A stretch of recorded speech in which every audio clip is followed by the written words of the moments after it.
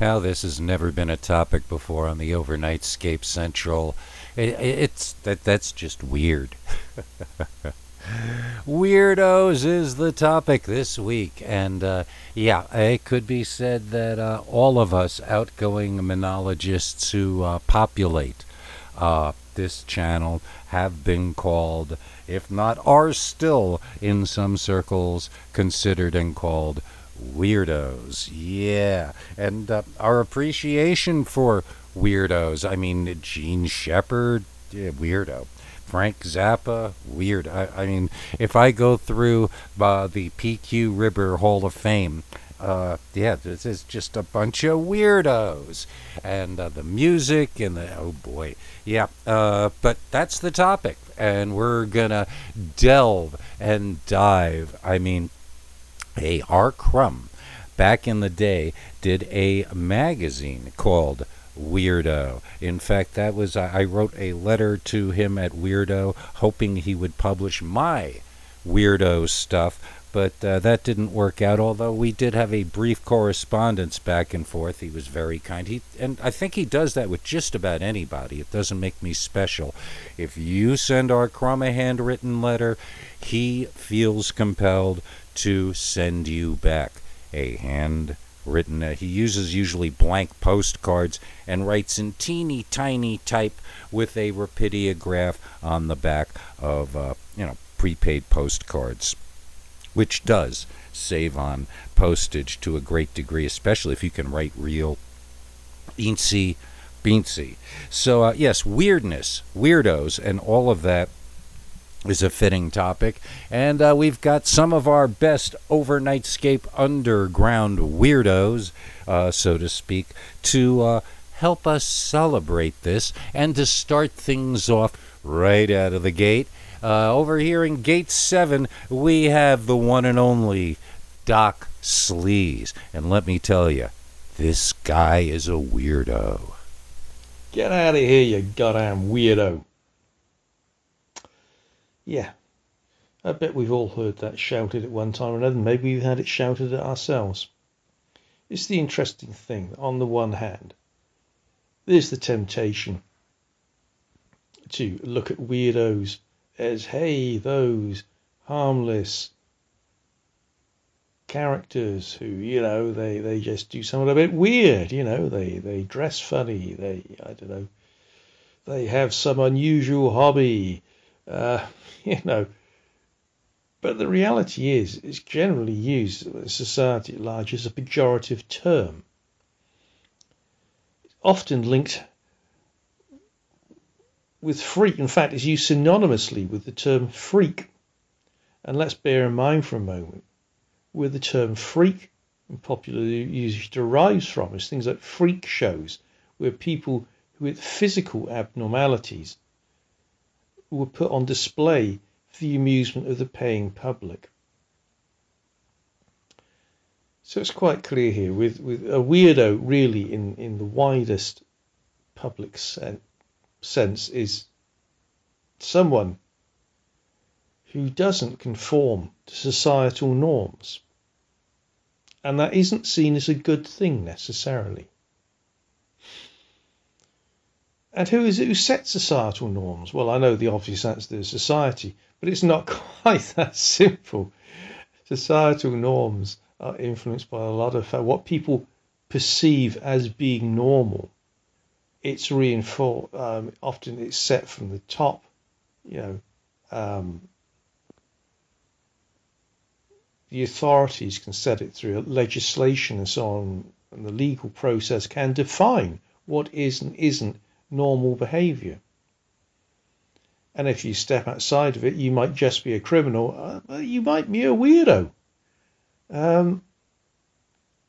Society sets all sorts of rules. The authority sets rules. They're reinforced through the law, reinforced through our institutions like schools and so on. And the media has a big influence on deciding who it thinks are the weirdos, what it thinks are the norms of behaviour. Particularly, I have to speak really here in the UK, tabloid newspapers have some strange ideas about what constitutes societal norms. I remember some years ago there was someone I can't remember what it's for. It's probably because it was somebody possibly being linked to some kind of terrorist act or involvement in terrorism or something, allegedly. And part of according to the newspapers, one particular tabloid latched on the fact that he liked to build plastic kits of tanks. That just showed he must be a goddamn weirdo. Because what kind of normal person does that?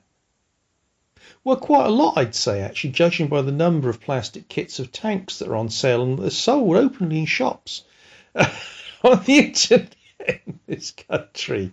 It's a very popular hobby for young people and even adults. And particularly adults, a lot of those kits are very A, expensive, B, complex. Quite a lot of skill to put together.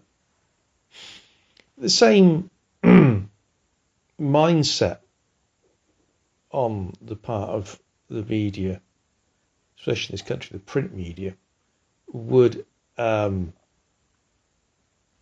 characterize as weirdos, or I don't know, people who play computer. Well, people they'll accept that kids play computer games or video games, but adults who play them, God, they're goddamn weirdos. Again, the evidence says something different. Yeah, it's a generational thing. For a whole generation of people, this is perfectly the norm to play video games, even when you're an adult. And again, it requires a degree of skill, etc. So they're very complicated. Some of them, as was all of us who are involved here on site know. But there are people out there who decide what the norm is and what the norm isn't, who is and who isn't the weirdos. And generally, the weirdos are bad because they start off small, doing something like building plastic kits of tanks or playing with model trains. That's another one marks you out as a weirdo, according to the media. And next thing you know, good God, we're out there murdering old ladies, blowing up post offices or whatever. But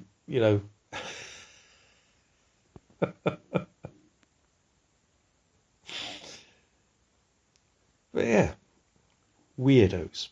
Absolute weirdos, these people. But that's it. Being a weirdo, not a good thing according to the society at large.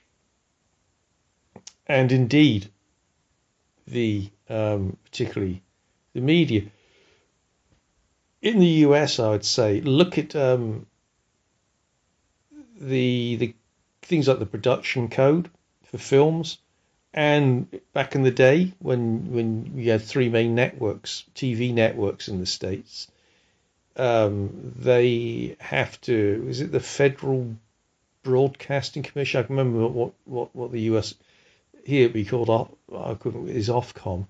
I can't remember the off the top of my head the US equivalent, but they lay down certain rules for what you can and cannot show on television, and the sort of content you can have in different types of program. And again, part of that is defining normal and abnormal behavior. You can't, if you show weirdos in a TV program, hey, they've got to be shown to be, not necessarily good. They're certainly not normal. Goddamn weirdos. Get out of here. Weirdos, freaks. Yeah. But it works at a smaller level, doesn't it? If you do something different to, I don't know, your peer group, for instance, when you're at school. God, if you're a little bit different, no, you're a weirdo. You don't want to join in their games. You want to do something else. God, I'm weirdo. Not good at sports. Weirdo. Not good at sports. You'd rather, I don't know, play chess. Weirdo. Becomes a form of bullying to make you conform. And you get it when you go into adult life. Get it in the workplace. You must conform. There was the episode of The Simpsons where Homer, his work shirt, one of his work shirts goes through the wash with something red and it comes up pink. It's the only work shirt that's been washed in iron, so he has to wear it to work, and he's the only one with a pink shirt at the nuclear plant. Everybody else has got a white shirt, and immediately he stands out like a sore thumb because he isn't conforming. He must be a troublemaker. Because conforming is good. People in large groups, they feel safe when you're conforming, and they know everybody else is conforming to certain behaviors. It's a good thing. People feel reassured. They feel threatened often when someone doesn't operate within what they think are the norms of behavior. And it may be quite innocuous, these differences. But they're saying, okay, you're marked down. Weirdo, at best. That's the best. You're a weirdo. At worst, you're a troublemaker. Hey, I know all about that in the workplace. You do something different. You approach something differently. You have a different idea. You have a different working procedure or something. The weird thing is, even just sticking when it suits you, as I used to, working to rules, sticking to the rules to the letter, and not showing any, as they might say, goodwill. That makes you some kind of weirdo, some kind of troublemaker. Hang on, I'm sticking to the rules here, to the letter. Which management do when it suits them. And then they're conforming. They're the man. They can, it's... Yeah, being a weirdo. Not really a good thing. Yeah, the labelling of people as weirdos is arguably a form of social control to try and force people into conformity. Because, as I say, it's used as a pejorative term, You can almost imagine, people getting worked up by these goddamn weirdos and forming a mob and chasing them out of town or whatever. And actually, that sort of thing does happen. Someone who is perceived, you see, so I don't know, on housing estates in this country, you might get someone who moves in there or is living there who is perceived by his neighbours, or usually just some of his neighbours, as being a weirdo, because I don't know, he lives on his own, doesn't speak to anyone, he could keep odd hours, have what they think are odd hobbies, and suddenly they become a weirdo. And some of his neighbours might start saying, "Oh, he's a bloody weirdo." He's probably a pervert as well. He probably, he's. I saw him the other day. He was out and he was walking past the kids' playground. He's some kind of paedophile. And a mob gets up, and they get if they're lucky, they get run out of the estate. If they're unlucky, worse will happen to them. As indeed there was a case a few years ago that happened.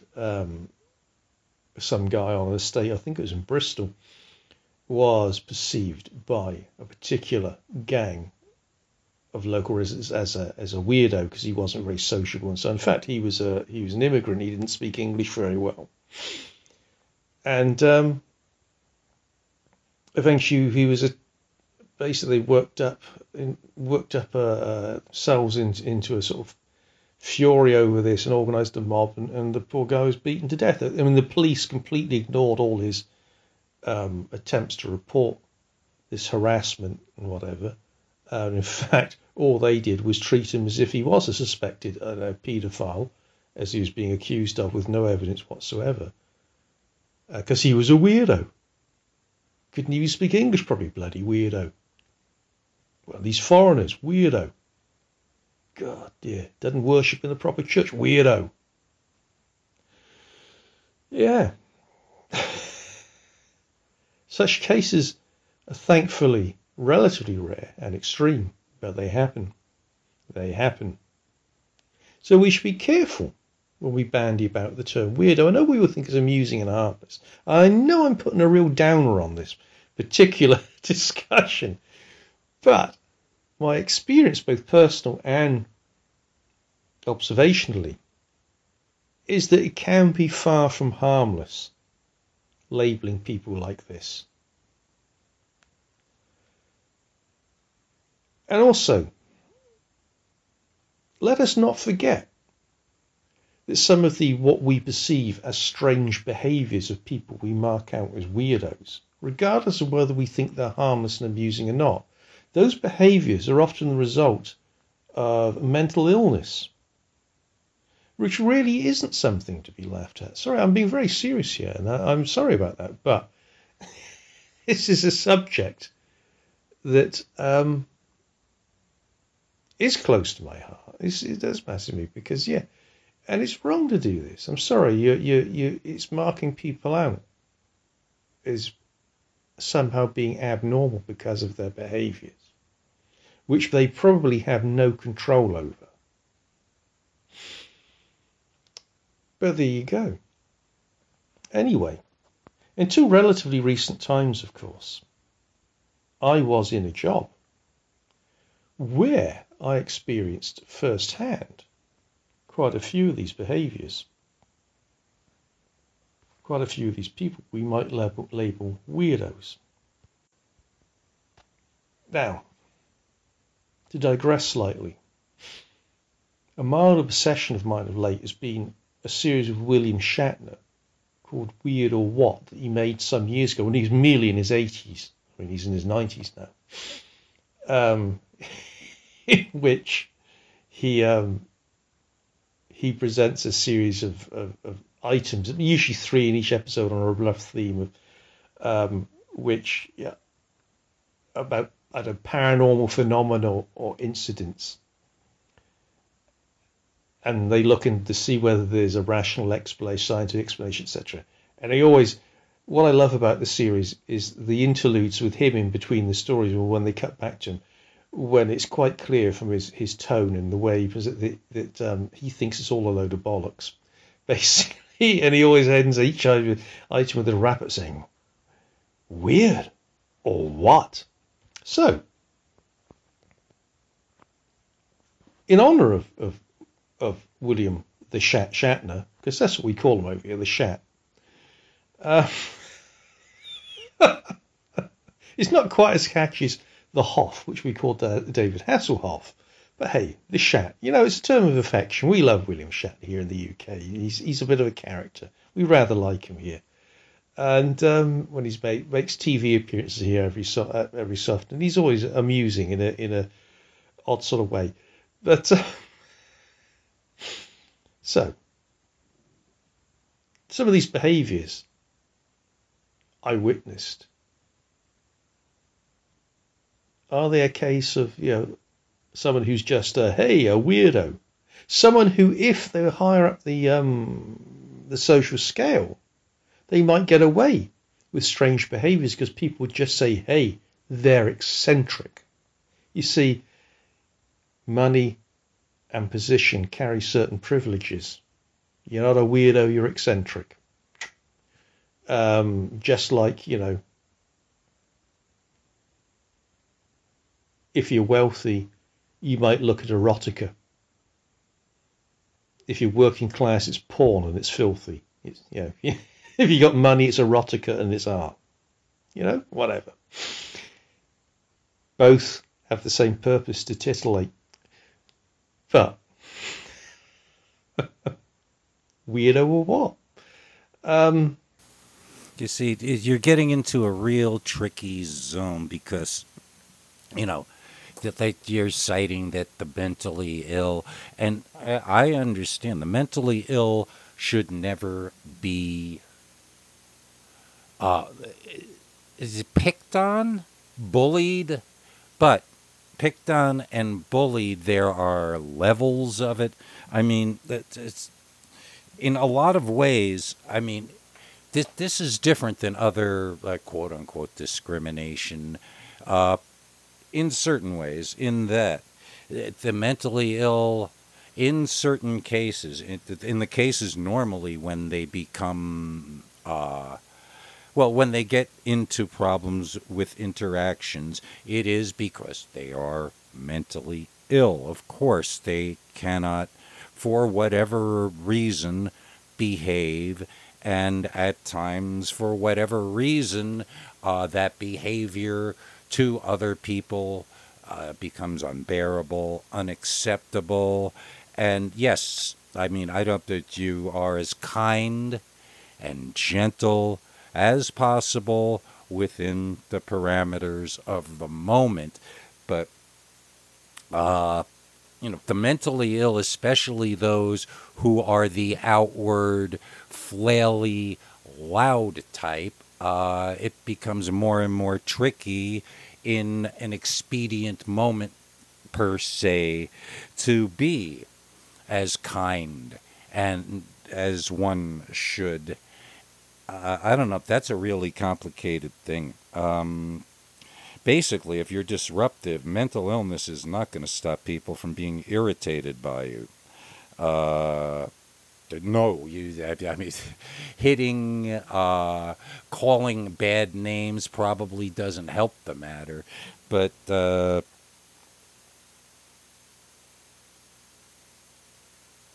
that human beings react to people who are different. We have to remember that while now in our society it's not quite as crucial, but this was a survival skill. This was certainly a survival skill in an older human time, something or someone different, maybe loud, whatever, uncontrollable, comes into the picture. The initial reaction should be fear, wariness. You certainly don't just go and hug that strange thing and embrace it as if this is harmless. That, are survival skills that somehow we learned coming up. If something is different, especially if it's different and loud, it's going to trigger all that stuff. And that's, I think, where this all begins. And I don't know, this is a real tricky business. Because, yeah, that just like any other weirdo, I mean, a sane weirdo like myself, I kind of know when I am getting on somebody's nerves. So, for me, when I am out, and again, because of my behavior, I have run into a conflict, and somebody is, say, prone to pick on me or call me a name, you just got to get up and walk away and not turn it into a battle, I think, is more important than anything. I mean, escalate this whole thing. I mean, these organizations that they are forming now to stop bullying, between me and you, I would say they are just fanning the flames of bullying. In my experience as a kid who was bullied, any outside intercession from adults, social workers, teachers, parents, other well-meaning kids who aren't part of the thing, who then intercede, only make it worse for the kid who is being bullied. For example, I was being bullied in my Hebrew school by a few of the kids, but one in particular, and it was really bugging me. And I made the mistake of bringing my parents into it and being upset. And my mom came in, called out the kid who was picking on me in the middle of the Hebrew school class, took him out in the hall and took him by the scruff of the neck and picked him up and yelled at him. And you can best believe that PQ Ribber didn't live that down for the rest of his Hebrew school career. That completely separated me from ever being one of the gang or one of my peers or fitting in or finding my place in the pecking order. Bullying, at least from what I figure, and that kind of thing, is part of that setting a pecking order when people are coming, and it's an ugly thing. There is nothing meaner than children in a group deciding who's going to be picked first for kickball and all of the rest of those things, but there are always those kids who are going to be picked last for kickball. However, I, looking back, have noticed that the ones who made no fuss about this fit in, were part of the gang, and everything after that period of testing went fine.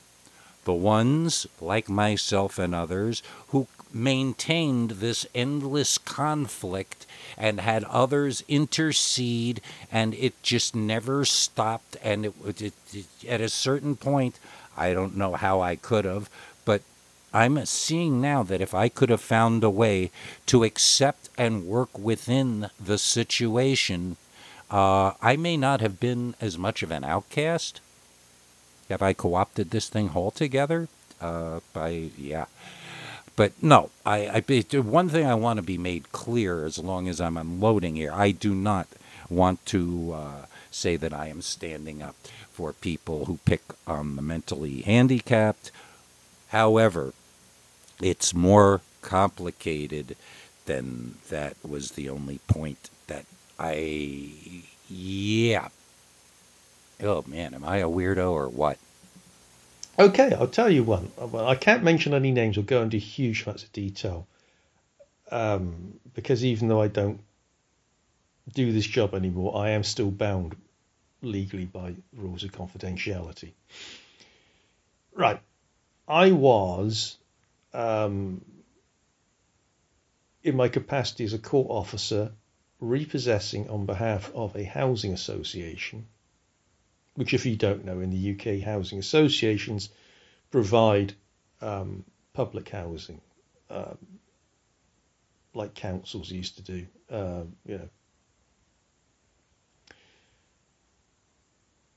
generally low-cost public housing. Anyway, I was repossessing this flat or apartment, as you might say in the States, and I tell you, when we were, obviously, as always happens with these, the reason it's being repossessed was the guy hadn't paid his rent. Nobody'd seen him in months. There'd been no contact. They tried to contact him in the house. So they eventually had to go to the courts, get a possession order, get a warrant. And I'm there as the court officer in charge with the warrant. And the guys, obviously, they had to drill the locks to get in, And I tell you, you could smell something even before we got in there, And eventually that door opened, and this cloud of flies came out. And so, me and the guys who'd done the lock, they weren't professional locksmiths. They were guys employed by the housing association. They were their sort of general, not handymen. They were all quite special. They usually carpenters, a lot of them. Carpenters can get you through locks often. Anyway, these flies came out. And me and the sort of senior guy, the guy called Viv, we looked at each other and sort of sniffed the air. And Viv was worried that, there's a dead body. He was dead in there because nobody had seen him. But no, I thought, that doesn't smell like a corpse to me. That smells like something else. We went in and we soon found what the smell was. Basically, the guy's toilet had busted.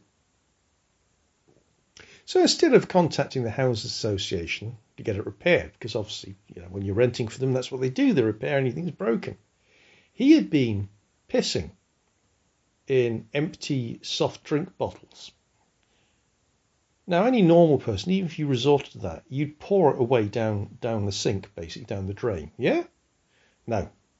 There were, and we're talking like 2 and 3 litre soft drink bottles.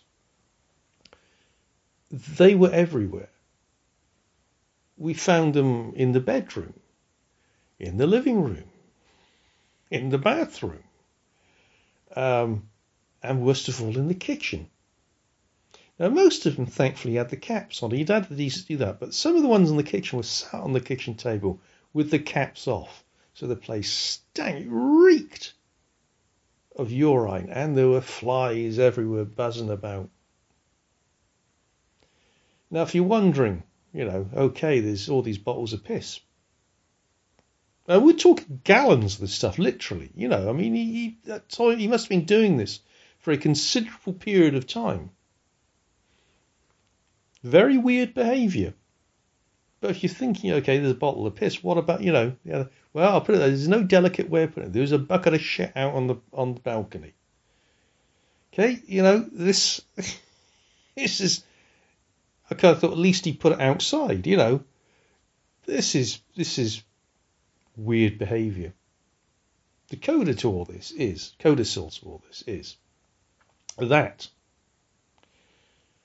a while after we repossessed the place, and obviously these poor buggers had to clear it all out, and I think they had to get the public health people in to dispose. It was so disgusting, and changed the locks and obviously cleaned it all up and were preparing to lease it to somebody else without telling them what had gone on there. And this fella turns up at the offices of the housing association, apparently so. One of the housing officers told me later. And, he was wondering why he couldn't get into his flat, why none of the keys worked. As if nothing. I mean, he knew damn well, damn well what the situation. He hadn't paid any rent and he'd been filling the place with bottles full of piss, And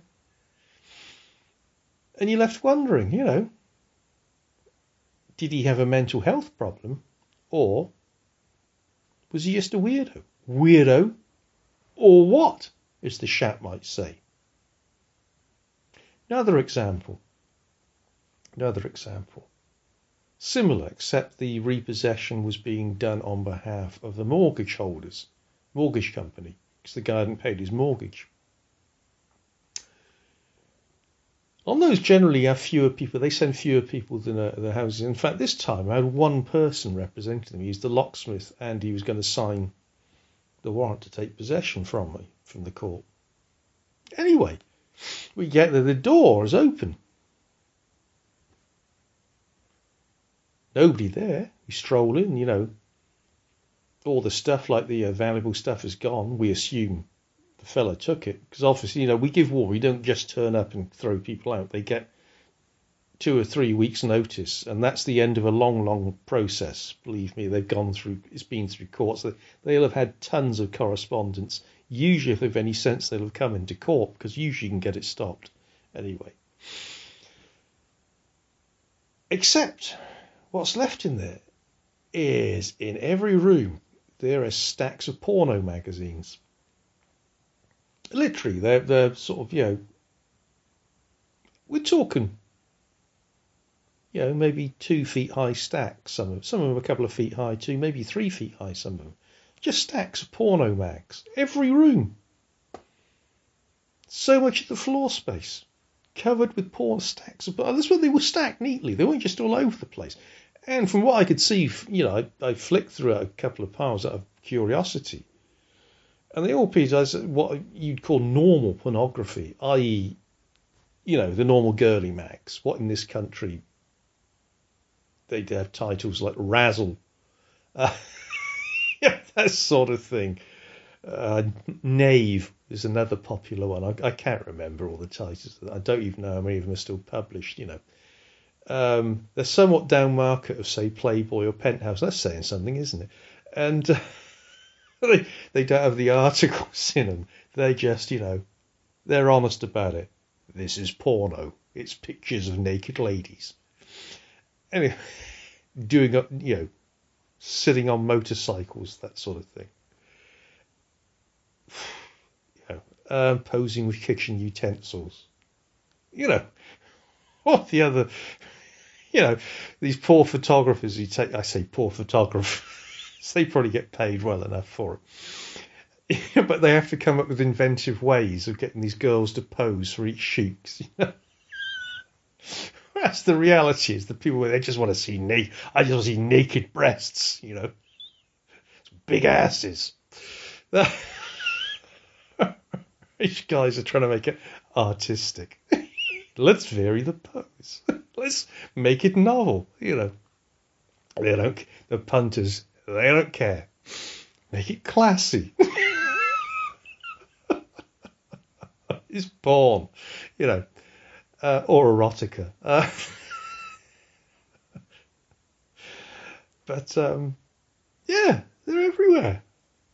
But sort of thinking, sorry, did he do this deliberately as a statement? Was he, or is he intending to come back for these? What the hell is going on? Was he storing them for friends? Yeah. Why does one man? Because we assume it's just, it's the one name on the mortgage, obviously, and that was the person we were formally evicting. What does one man need so much pornography for? To be fair, this coincided with the early days of the internet, probably before most people had now it's virtually universal access to the internet, and that's synonymous with access to all manner of free pornography. Back then, that wasn't so. Not everybody had the internet, and in fact, it was still relatively exclusive thing, the internet. And although there's still a lot of porn on it, then I can tell you, probably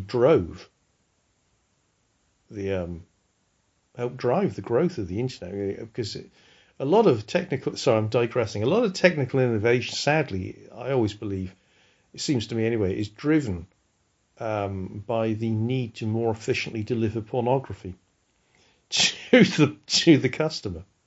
That's the way it always seems to. I'm sure that's what drove printing presses, photography, motion pictures, now the internet. Anyway, getting back on topic. All this pornography. Was he some kind of weirdo? I mean, I did remark to I did say to the locksmith before I left him there after he signed off and the thing, and I sort of left him there because he has to do things I also like take meter readings, make sure that the gas and electricity are switched off, that sort of thing. And I checked there are no dead bodies or bottles of piss hidden under the beds, whatever. It's just more pornography. And I just say to him, think about it, you can set up with a market stall and sell this lot. Probably, it's got to be worth something to someone, hasn't it? I mean, I'm sure there's people out there, probably adolescent schoolboys, who would pay good money for all these magazines. Personally, I wouldn't, but there you go, Yeah. I just, there's this guy, some kind of weirdo. Was he some kind of sex maniac, for all we know? Sex offenders, to be serious again, sex offenders start off small. God, that sounds bad, doesn't it? They start off on a small scale. And you got to think, I don't want to stigmatize people who look at pornography. I don't think it makes you weird looking at pornography. I think it's a perfectly normal thing to do. But these quantities of it makes you think. And yeah, you just left thinking, I don't know. I mean, was he going to progress as sometimes happens? Like, we think is another example of us characterizing as harmless and labeling as a weirdo something isn't. Flashers in parks, expose themselves to women and whatever. We say, weirdo. And there's a part of us thinks they're slightly harmless, but they're not. Because if they're not caught, they're not stopped. Often they will, because they've got away with that sexual offence, they will progress to more serious sexual offences. Anyway, I don't know whether collecting pornography in industrial quantities counts as a low-level sex offence, or an indication that someone was sick, but it makes you wonder. But again, walking away, to quote the Shat, weirdo, or what? Another one. This wasn't one of mine, wasn't experienced by me. It's experienced by my colleague I used to work with quite closely. He's a bit older than me, had grey hair, prematurely grey hair. And we're going back some years now. Must have been the late 90s, would it have been? Early 2000s? Early 2000s, I think. And he had to go and serve some process on this fella who was known locally as a bit eccentric, bit strange, bit of a weirdo. Anyway, he went to serve on this guy, and the guy comes to the door, and he's clearly he's half behind the door apparently, but he's clearly naked. When we talk like the middle of the day here, my colleague attempts to explain to him what this legal process is about and what it's all about. And the fella says, this thing was, that's sort of his opening gambit. Apparently, his phone reopens. Sorry to keep you because it took him a while to come to the door. I was just writing this letter to Mr. Gorbachev. And, about the situation of world peace and whatever. Anyway, and then he, presumably because my friend had grey hair, he makes this assumption that he's President Clinton bringing a document to him, in response to something he's written to President Clinton. He says, President Clinton, I have some other documents for you. And look, just read. Yeah, I've told you, you just need to fill that form on that project. Just get it back to the court. And he gets makes a quick exit.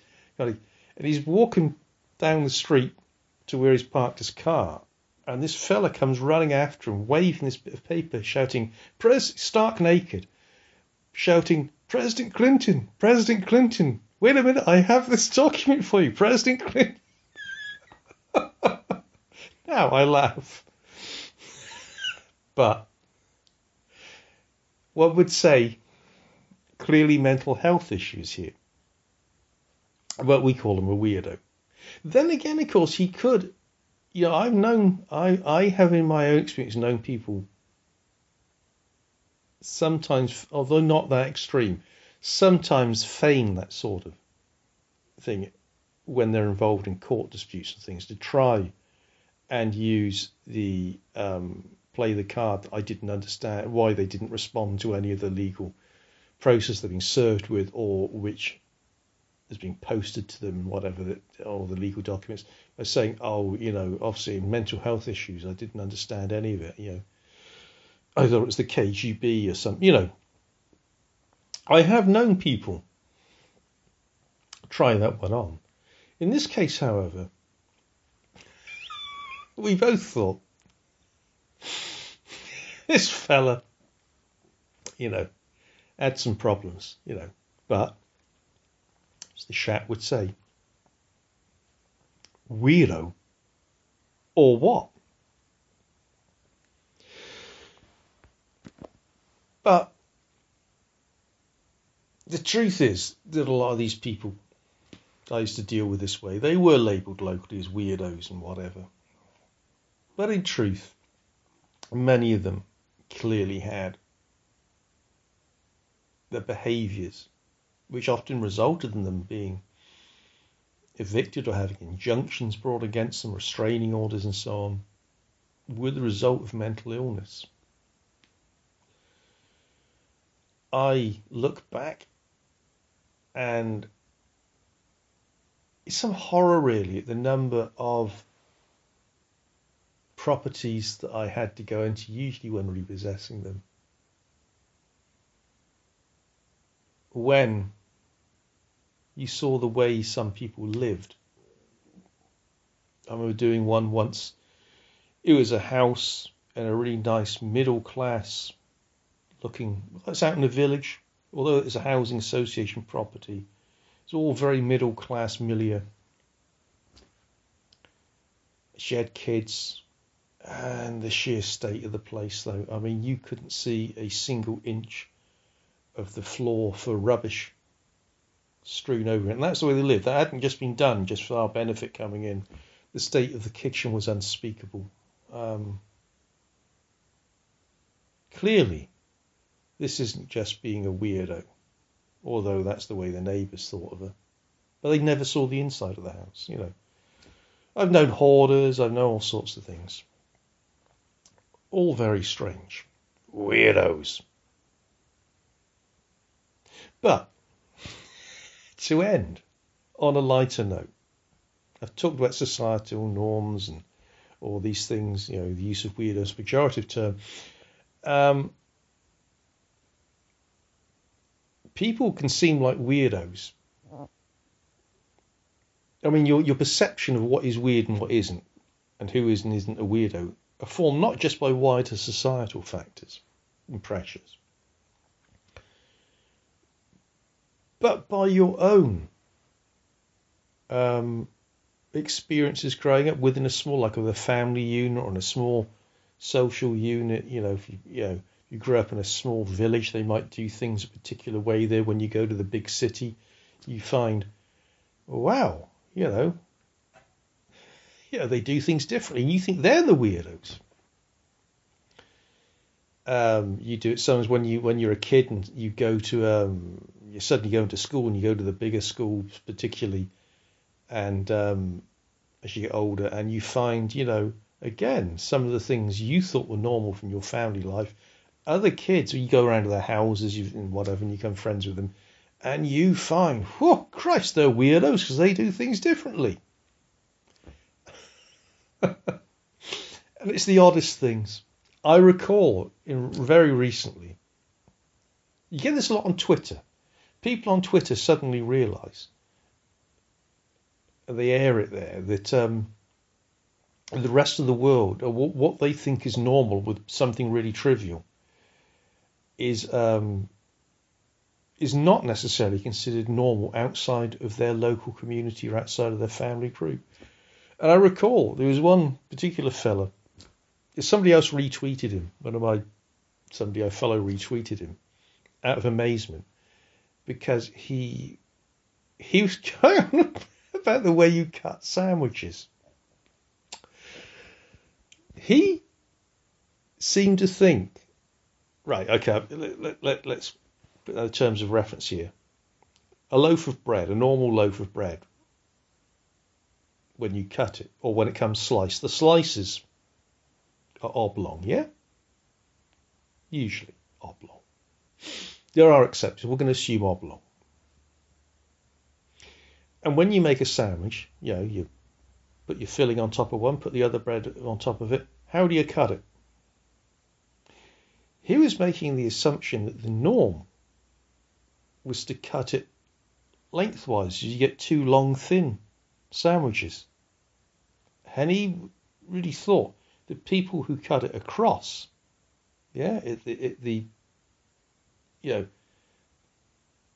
sideways across, to make two smaller but somewhat chunkier sandwiches. So, if you see what I mean. He thought those people were weird, were weirdos. Yeah, she said, what kind of weirdo cuts a sandwich like that? Giving pictures as examples. And everybody said, of course, no, that's the normal way. You're the weirdo if you cut them the other way. And as my friend who was retweeting it pointed out to him, that if we really want to get into this, that surely nowadays people think the normal way to cut a sandwich is diagonally across. Yeah, to give you the triangle shape. And the reason they do that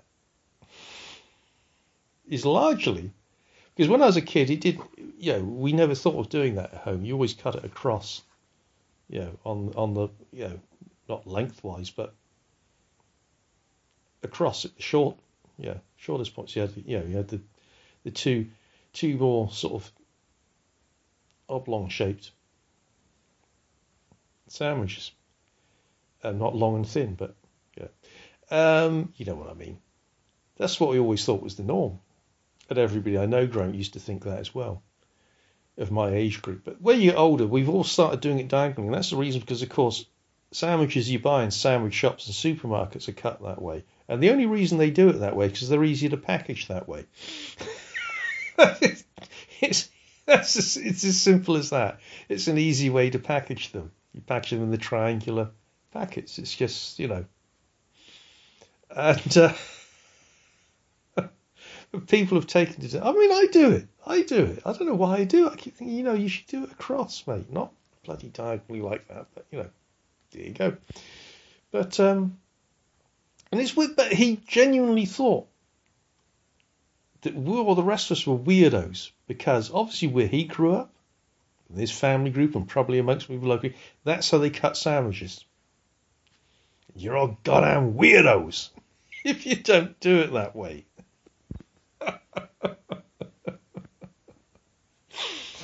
There you go. I'm a weirdo because I cut my sandwiches that way. Yeah.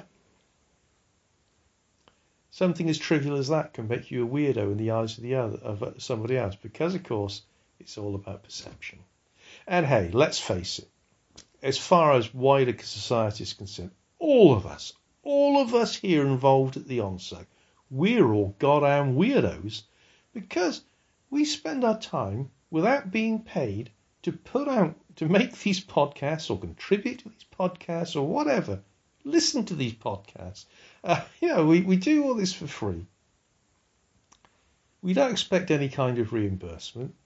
We spend our time doing it. My God, what a bunch of goddamn weird. And that is the reaction I've had when I've mentioned it sometimes to people, even people I know. Some will actually say it to my face, but it's quite clear they think I'm some kind of goddamn weirdo. But there you go. And the reply is always, well, what do you do that's creative in any way? And not a lot. That's the point. But yeah, so back to you, PQ. You goddamn bearded weirdo with your hair. Goddamn hippie weirdo. Back to you. Oh, man. You see, even as a kid, maybe because of Mad Magazine, maybe it's a different thing in the UK, but I always considered being called a weirdo some sort of badge of honor, like I had gotten to somebody and I had proven some point that was important about myself. I mean, let's face it. I mean, maybe it's different elsewhere, but I personally, any day of the week, I'd rather be called weirdo than mentally ill or thought of as the weirdo down the street, not the mentally ill person down the street. Of course, it's all a matter of local definition of terms, perhaps. But yeah, you call me a weirdo. That's great. That means I don't fit in. Golly, you noticed? Oh man, and that hazmat man. Yeah, I think we've all been in at least one or two houses like that, or you haven't lived. I have had, because I have been friends with numerous people in the arts. It tend to be that sort of mindset where I have lived in places that were absolutely like utter chaos. Probably somebody could have come along and committed everybody quite conveniently without any battle to a facility, the way things were kept in some of the places, especially when I was younger. And it didn't matter in some way. I had other priorities other than, living in a model home, or at least that was my thinking in my head at the time. And yeah, porn definitely built the web, built the film industry. It is a powerful signifier in our culture. And admittedly, I mean, in my 20s, I had this huge, it's just accumulated collection of magazines that finally, coincidentally enough, I had lived in a motel for a while with this landlord who was just this really nasty guy, who not I am, and this is not something, I'm not going off on Patels or Indian motel owners. This guy was just rough. He would harass people who came to visit me, and he would be forever just like, I don't know what he was. Just thinking back, he was just like micromanaging or trying to micromanage my life because I happened to rent from him, and knowing his absolute aversion to pornography somehow or other through some encounter with him. I finally gave up my pornography collection when I moved out of there. And indeed, in the middle of the room, I left what I remember is a huge heap that I mean, thinking back, it's embarrassing on some bizarro level that I would have in any way, shape, or form. But that was the pornography back then. I mean, the internet changed everything. I mean, even people at the beginning who weren't interested in pornography, if you were on the internet, you found, because there was a point where if you searched anything in a search engine, and there was no Google back then. I mean, there were a million other ones, Alta Vista and Yahoo and all those search engines. But there was a point where you searched almost anything. The first 5 things that came up in any search engine were a pornography site that had somehow figured out a way to code so they would come up at the top somehow. This is all beyond my technical know-how, but I do remember this, maybe 1996 or 7, somewhere in there. I mean, the internet was built on porn, and boy, look what we got. It's proof that porn can make you a whole bunch of money, if nothing else. One other thing that, I'm looking at my notes here. I never cut my sandwiches. I mean, maybe when I was a kid, other people did it. I sort of have vague memories of that. But I don't think I have ever made a sandwich and then taken that extra step of taking out a knife and cutting it in half. That's like just an extra step for I guess if you have small hands. Maybe I always had big hands, but I can't imagine although I guess if you have an aversion to the bread crust and you don't want to touch it, by cutting the sandwich in half, you can then, when I do remember being very, very young when I did, for some reason, the bread crust seemed to be something, I wouldn't eat the cone from the ice cream either at a certain point when I was a kid, if I remember right. Yeah, talk about weirdo. Yes, we're talking about weirdos here on the Overnightscape Central, and indeed, we are already percolating full tilt, just bubbling away with weirdness, and this is only beginning. This is only starting, my dear friends, because let's see, who goes next? Oh, making these big decisions.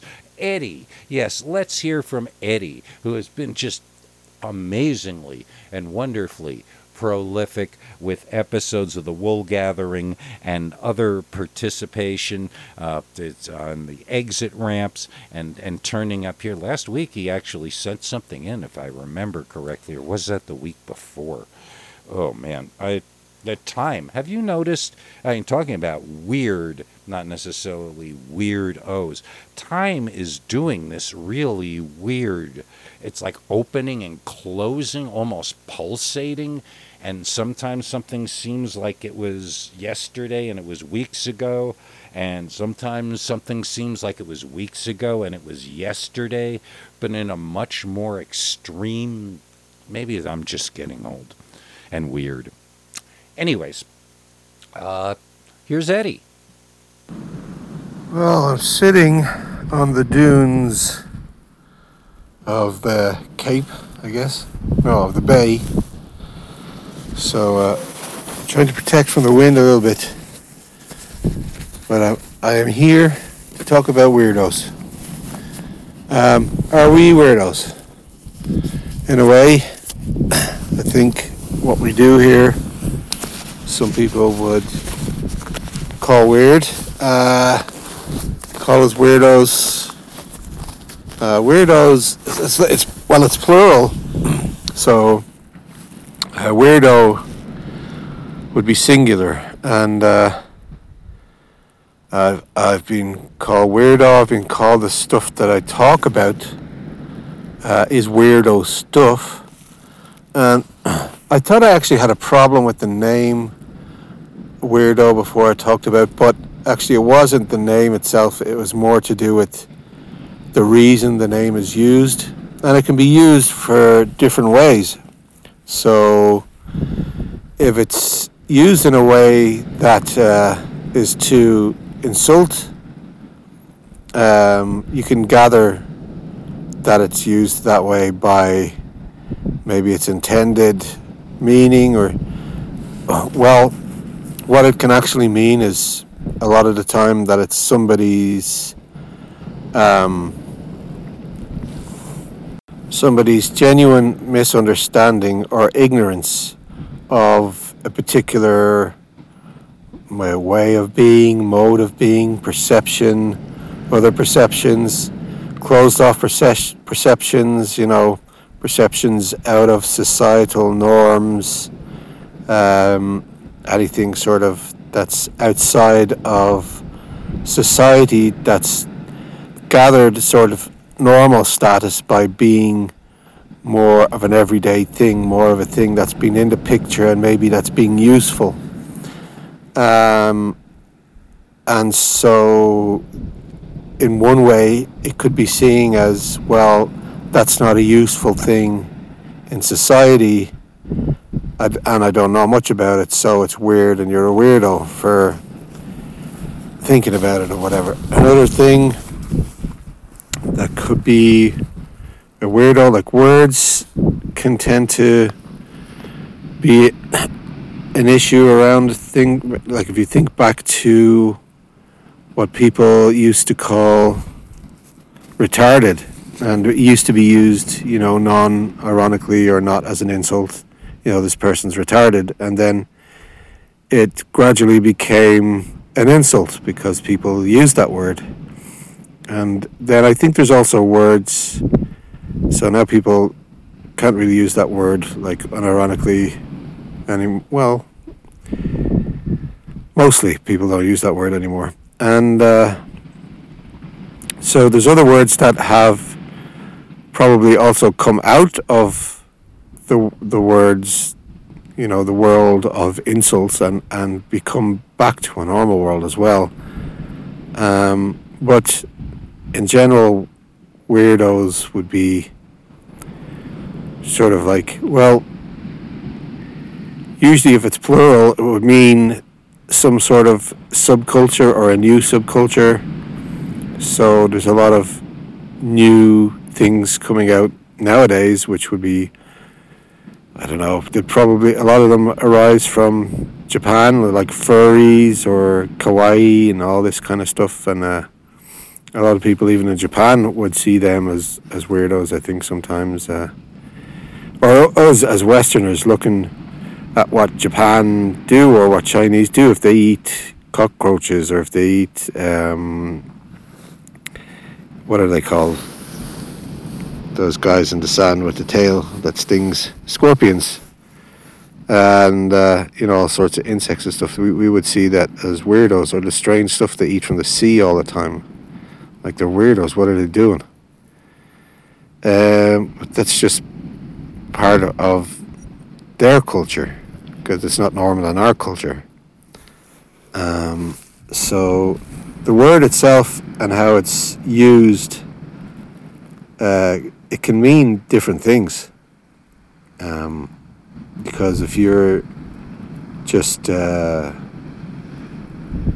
calling someone a weirdo kind of as an insult, then because, I don't know, you don't like them, you find they give you the creeps or whatever, you could be insinuating that they're into all sorts of other stuff.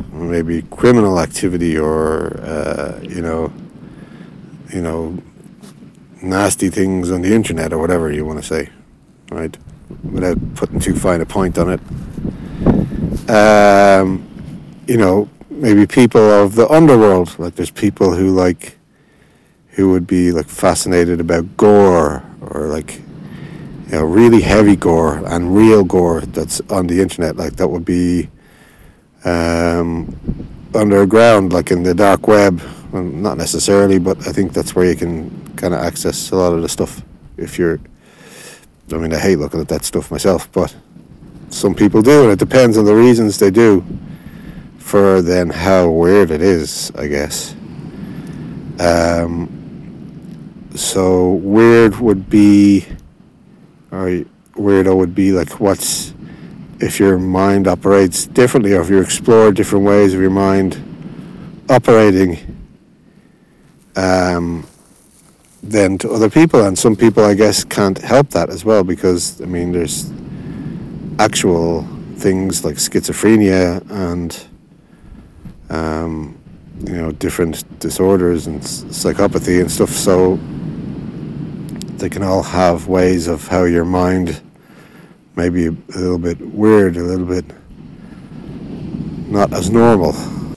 Yeah, I'm not sure if it's a sensitivity thing and differences, or whether it's a culture. To me, the being called a weirdo is like that's almost like praise in comparison with all the other things that people will call somebody is different. Weirdo seems to have some affectionate edge to it, or like it's acceptable. You're just weird. You're not going to kill my family. It's being called a psychopath, or there are just so many worse terms. But again, I'm suspecting that this is either one, I'm a weirdo on a scale well beyond anything that I ever thought, and I wear it as a badge of honor when most people think weirdos are weirdos, or again, it's a cultural, social construct that I am banging up against. As far as I'm concerned, weirdness and difference and what makes me, the things that divide me from you and me from other people, our otherness and our difference, is the things to be celebrated. Can you imagine if we all just liked the same music and the same movies, and it's just, these shows wouldn't be here. There would just be, and like I say, insult. It's like what we do to words, and maybe sometimes we're just ruining the language and we're not protecting anybody. Case in point, the term that you just brought up there, retarded, which in a dictionary it means slowed down, held back, restrained maybe. But, that's the actual, and I don't know, what I have found is every term that we come up as a substitute, because you can't call retarded people retarded because it's an insult, becomes an insult. We may as well have stuck, in other words, my point is, we may as well have stuck with calling the retarded and retards, and dealt with how people use the term instead of just, let's see, the term was changed way back to residents, which instantly, that didn't last very long at all. Consumers, I don't know what the proper nomenclature is today, and I wouldn't even guess, but I am sure you can't just fix the problem that way, and that's part of the problem. Calling someone who you think is being stupid in a moment of passion a retard. I mean, there's a lot worse things you could do, and if somebody is going to be that affected by being called that, I mean, and then we're going to double down and triple down, making it even more powerful instead of just shrugging it off, or maybe even the term is apt in the moment, and there's a moment where yeah, boy, was I, yeah, even the most amazing PQ Ribber has these moments where I am just totally wrong. And if somebody used that word, I would even, in my head, use it on myself. And no harm has been done here. When you take a word out of the palette of colors that a person can use to express themselves, now we're starting to talk about damage. I mean, because if you can't express what you feel in a clear and succinct way, then other things, yeah, here we go. PQ Ribber and his popular opinions, because we're talking about weirdos. And so, yeah, weirdos. A lot of the times, these sort of subcultures, like the goths and that, they were weirdos when they first started, but now everybody knows them. Yeah, they're just doing the goth thing. Or skinheads, they were kind of weirdos a bit at first. People, I guess, generally still don't like them or what they stand for, but it's usually associated with sort of the Nazi thing. But I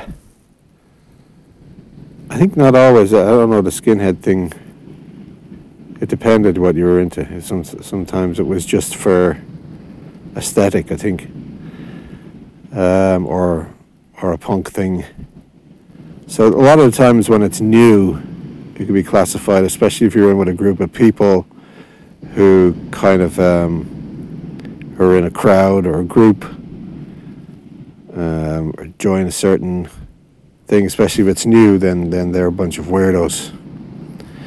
Sometimes some people use it as an insult to people who are into certain religions, or, you know, like the Mormons and stuff, that some people just go, oh, they're a bunch of weirdos. Again, probably out of misunderstanding a lot of things, you know, what it's a very dismissive thing to say about any one thing, and it should take a lot more interest and intrigue and curiosity to find out exactly what they mean, what they stand for, what it is, and then some more internal judgment on why you would find that weird, because it threatens your normality. It threatens what you think is or should be normal. And so norms basically keep us like psychologically safe, where the weird will explore other possibilities of being, or other things that are, you know, other ways of perceiving things. Now, they may not be helpful. That is true. However, that's all part of this kind of evolution thing, I guess, where we just explore different things, and some things end up being helpful, some don't. But does everything have to be helpful? Maybe it's just interesting or something. You know, it could be helpful in a way that you actually find it weird, and therefore not in your boundaries to explore. And in that sense, that kind of weird is okay to use that weird in that sense. It's just like, look, that's a bit outside my my normal boundaries or something. Like, I wouldn't go look at gore and stuff. And I'm glad that I won't, because I tried to, and it sickens me. It's horrible. But I know some people really get off on it. And I looked at it just once or twice before, just to see, am I one of those people? And gladly I'm not. So it's good. Good for me. But there is people out there that they're wired that way. For whatever reason, they just get a thrill out of these things. Maybe stuff like horror movies is a little different because it's not real. And it can give you a thrill in other ways that's like excitement, or, you could appreciate the aesthetics of that too, I guess, and the genre in different ways. So just different ways of viewing things. It's not always weird or weirdos. So people who are genuinely weird usually have, I guess, some brain problems or psychological problems. Like the film Stir Crazy, wasn't the acting particularly weird in that, where he thought the woman was wearing nothing underneath and she was shoplifting, and he had all these delusions. So when people are kind of deluded, we will call that weird. Yet it's funny, if you have like delusions of grandeur, usually that's quite acceptable. It's like, well, he's really going for it, or whatever. Really trying to get there. And it's quite acceptable to really, as long as you're working hard at something and really believe it, even if it's a total delusion, then that's kind of acceptable. Some things that maybe cross over the weird category, they can be fine in our societal norms if there's enough of what we deem in our current society as like acceptable, which is hard work, right? This work ethic like that kills people in South Korea and Japan. A lot of suicides and everything. So anyway, art is an area where a lot of people just can't, including myself. I find some art forms quite weird, and I can't get into that perception. A lot of the times I just find it funny or something. I guess maybe if someone tried to explain it to me, I might get it a little bit more. Some art forms are kind of weird and would kind of be hard for people to see other perceptions. But it's exploring those perceptions. I think it is important in art, but there's a lot of stuff in art that could be weird. Or then I suppose you could say that the artists are weirdos for doing those type of things that we don't understand. A lot of the times it's a dismissal or it's a misunderstanding. Then again, artists could be doing certain things that they don't understand what they're doing themselves, and therefore that could be part of the sort of misrepresenting their own stuff in a way, because they're kind of saying, well, look, this is weird and I am a weirdo,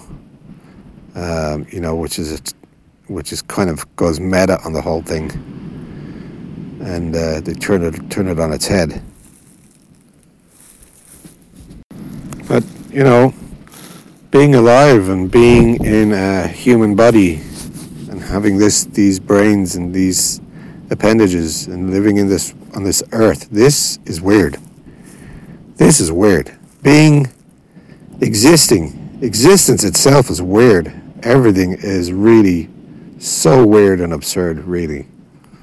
When you think about it, we're all weirdos, and everything's weird. We'll often catch things that we might see something or hear something, and we'll just comment, oh, that was a bit weird, wasn't it? Or we'll feel something or whatever. We won't completely understand it. So because we don't completely understand it, we'll just say, well, that was a bit weird. It kind of means I don't understand this yet, or it's about understanding. So it's dismissive. There's misunderstanding. There's a ignorance. Sometimes you might ignore certain things that maybe you should try and understand. That kind of goes with the dismissiveness. So, hell, everything's weird. We're all weirdos. Who's weird? You? Who? Back to you, PQ. If anybody equated me ever with any form of normalcy or associated me with that, that would be they'd be a weirdo. I've got to tell you. It's subjective, schmubjective. And there is to me, there's a difference between insults versus dismissals. And let me give an example. Let's see. Pronoun people. Now, if I turned around and somebody tells me I identify as Kazubi Bajugi, my pronouns are Kachabi Bajabi, and I turned around and I actively called them a stupid, or that would probably be a little too much. But me dismissing that, I see nothing wrong with that. But again, these are shades of difference in nomenclature, but there is nothing. Dismissal is a different thing. It's not, you could be insulted by somebody dismissing your ideas, but that is on you. If I have an idea, nobody has to accept it, nor be kind about countering it. No, this is the nature of discourse in a society, and if we're going to start, prohibiting, the discourse gets bogged down, and that could be a lot of why things are the way they are, maybe. I don't know. No, Eddie, you're not being mean or unduly dismissive. Much of what is presented as modern art is a scam and or kooks. And fight me. Prove me wrong. Have you ever read some of these convoluted artist statements that they come up with to justify a big nothing and get grants? It's become, again, a game of nomenclature, and people set up in positions to validate. And if you look at a piece of art and somebody needs to explain it to you, or it just looks like not even utter chaos. It just looks like, you know what? It's your right to go, and walk away and not feel bad that you didn't get this struggling artist's message. Part of the artist's job as an artist is to communicate. And an artist that isn't communicating, and I don't feel that dismissal should be insulting. I think my dismissing them is not invalid because I'm being mean. And egotists in our culture, yes, some of them are accepted and lionized, but just as many of them aren't. I think it's a matter, the egotists who have that certain, or dollops, amount of charisma. Charisma is very key, and it is not definable or measurable. There isn't a charisma scale you can hold up to somebody, but that is a factor that needs to be, a charismatic weirdo is a superstar, whereas a weirdo with no charisma is a no good bum. And They both will live with that, I am sure, to some degree or another. And as far as gore goes, I remember when I was younger that it fascinated me. There's literally, I guess, a morbid curiosity about me. And then VHS came in, and there were the faces of. I remember the awakening of that. Faces of Death 1 and 2.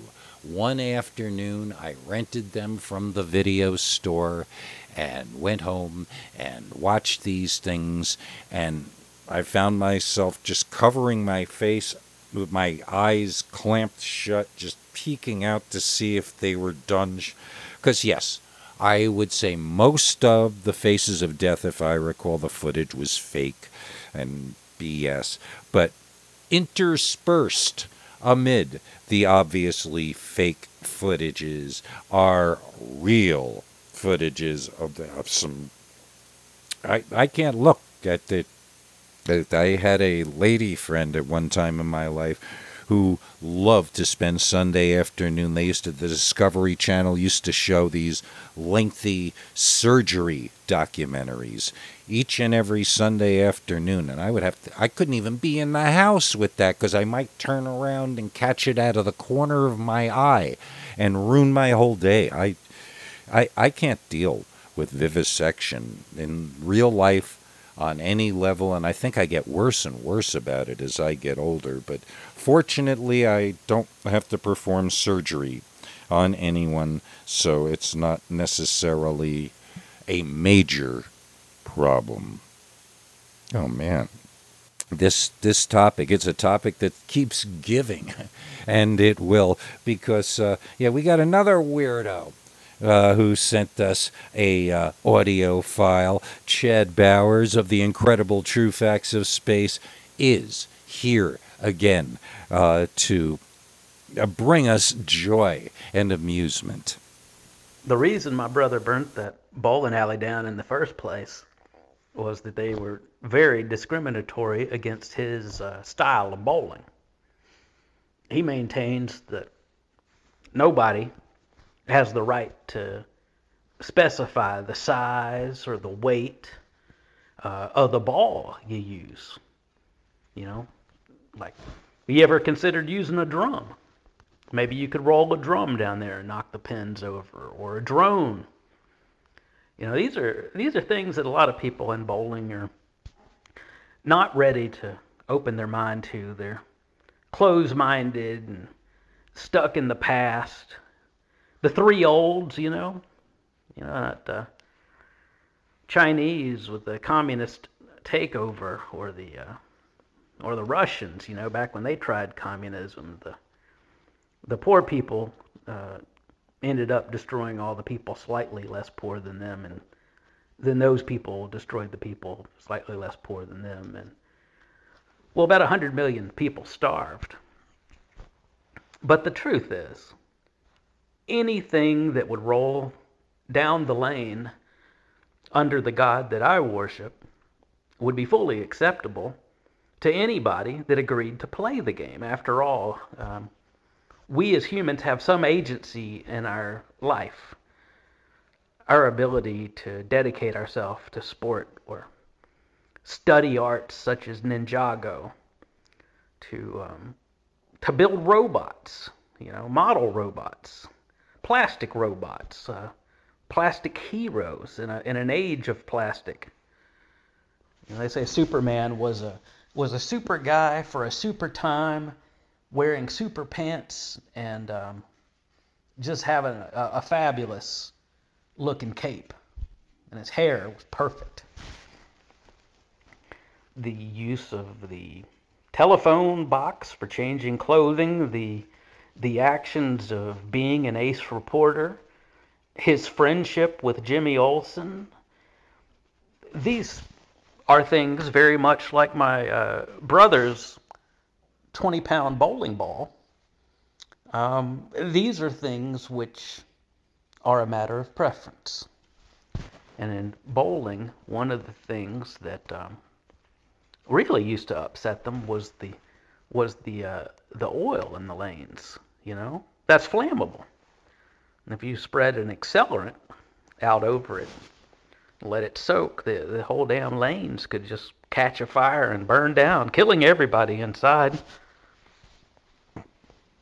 This is something that I guess eventually led to Tony just burning the place down. You know, they said, hey, the ball you're using is 2 freaking feet wide, and it's just not fair to the other bowlers. And, you know, Tony said, fair? I'll show you fair. And with that accelerant, just spread that accelerant all through the bowling alley that night after they had closed, after everybody had gone home, snuck in, you know, through the roof, cut a hole. And that's a funny thing. People will lock doors all the time of buildings, but they really never appreciate the fact that using nothing more than a saw and some elbow grease, you can just cut a hole in the wall or cut a hole right in the roof. You know, it's easier than you think. These things are, the man who serves himself eats his sandwich first. And that's just what Tony did. He took his matters into his own head and using a little ingenuity, about 55 gallons of accelerant, and a garden variety book of matches, burnt the entire bowling alley down. All over their persecution of him over his ball size and weight. You know, the quality of his balls was outside of the tolerable limits of their imagination. It hadn't been easy on me at all since we stopped using French's mustard. I went to Chick-fil-A sauce and pickles. I tried smoked herring. That satisfied me for a while. And I might go back to it. But it's just still, when things are quiet and I see someone else eating mustard on TV, I get that hankering for it, you know. I start thinking, damn, a mustard sandwich would be awful good right now. And this could be related to the car trouble that I'm starting to have. It's a rhythmic issue. So add a atomic, well, the blinkers aren't working right. You know, Don Letts, for example, is one of the coolest cats you'll ever meet. The punk rock movie about skinheads, the making videos for all these great bands, Public Image Limited and The Clash. And then Big Audio Dynamite with Mick Jones himself. Just a fabulous set of albums. I think everything up to Kool-Aid, the rare album release Kool-Aid, that, you know, was about as cool as it gets. Don Letts, man. Don Letts. Funniest things to realize about maintenance of your own car, creating a taco restaurant from scratch, creating a fried chicken empire, you know, any sort of fast food service, quick serve restaurant. One of the considerations is, what are the unknown factors that will lead to your demise or your success? You know, obviously having the branding up front of buying a large amount of any one spoilable asset, you know, food, for instance. Just think about those unknowns. You know, Carl Douglas with Kung Fu Fighting. Now you hear a song, everybody be Kung Fu Fighting. It's a little bit frightening. And you realize that that song is why Don got his chops on the dance floor. That song is how he got comfortable dancing. And he got comfortable dancing and ended up getting intertwined with bands and making over 400 rock videos, as well as being one of the principal members of Big Audio Dynamite. So, Kung Fu Fighting. martial arts, nunchucks, ninja stars. I'm not a ninja. I'm not going to tell anybody how to be a ninja. But the fact is with a little training in the right pajamas, you and I could take out an entire village of Shaolin monks and they wouldn't even know what hit them. We hide in the trees like a predator, camouflaged. We appear, and our violence is so fluid and natural that it leaves them bewildered, bedazzled, dazed, and somewhat knocked out upon the floor, on their awakening. Who rocked our world? The ghost ninjas. Ghost ninjas rocked our world. Oh, yes, there was a time in the early to mid 70s, me and my best friend Scott. And he was a much more athletic guy, so he was actually able to look at these books with the diagrams and watch the movies. And I mean, I don't think if there was a real feat of fighting, I think he would have. I mean, he was on the wrestling team. He knew how to fight. I think he would have just reverted. But yeah, there were the nunchucks, which after about the fifth time, I capped myself in the back of the head with them. I decided that, and the ninja stars, which you cut yourself on the edges if you're not. I'm not built for handling dangerous weapons, and the only person, well, I'm going to get hurt, and other people might, and there's just no reason in my life for all those accessories. But boy, all the magazines and the little how-to booklets, I guess to some degree that still exists. But, oh man, in the comic books, there were all these things you could order. And then, of course, when you bought the martial arts magazines, the stuff you could order from the ads there, I mean, probably what would have appeared to have been effective and lethal things were cheap knockoffs, but who knows? I think luckily we didn't get our hands on any of the higher end implements that were apparently available at that time. And I'm going to have to now, I keep trying Big Audio Dynamite. I'm going to have to ask you, the Chad, to guide me, because I like a lot of The Clash. I like a lot of Public Image. The Sandinista album may be one of my favorite all-time releases, and yet my Big Audio Dynamite stuff I just never quite have gotten a handle on. And I have this great box set that I acquired from the Realm of Obtaining that I think supposedly contains literally everything. Everything. That's because now it's just... And one thing I will say, weird, Big Audio Dynamite, probably a lot of they use I should love this band, electronics and audio samples and a little hip hop, and I don't know, it's not that I dislike them, I don't know, there's this taste, even our own sometimes, you want to like something, and it's just, oh boy, the human mind and its idiosyncratic functions.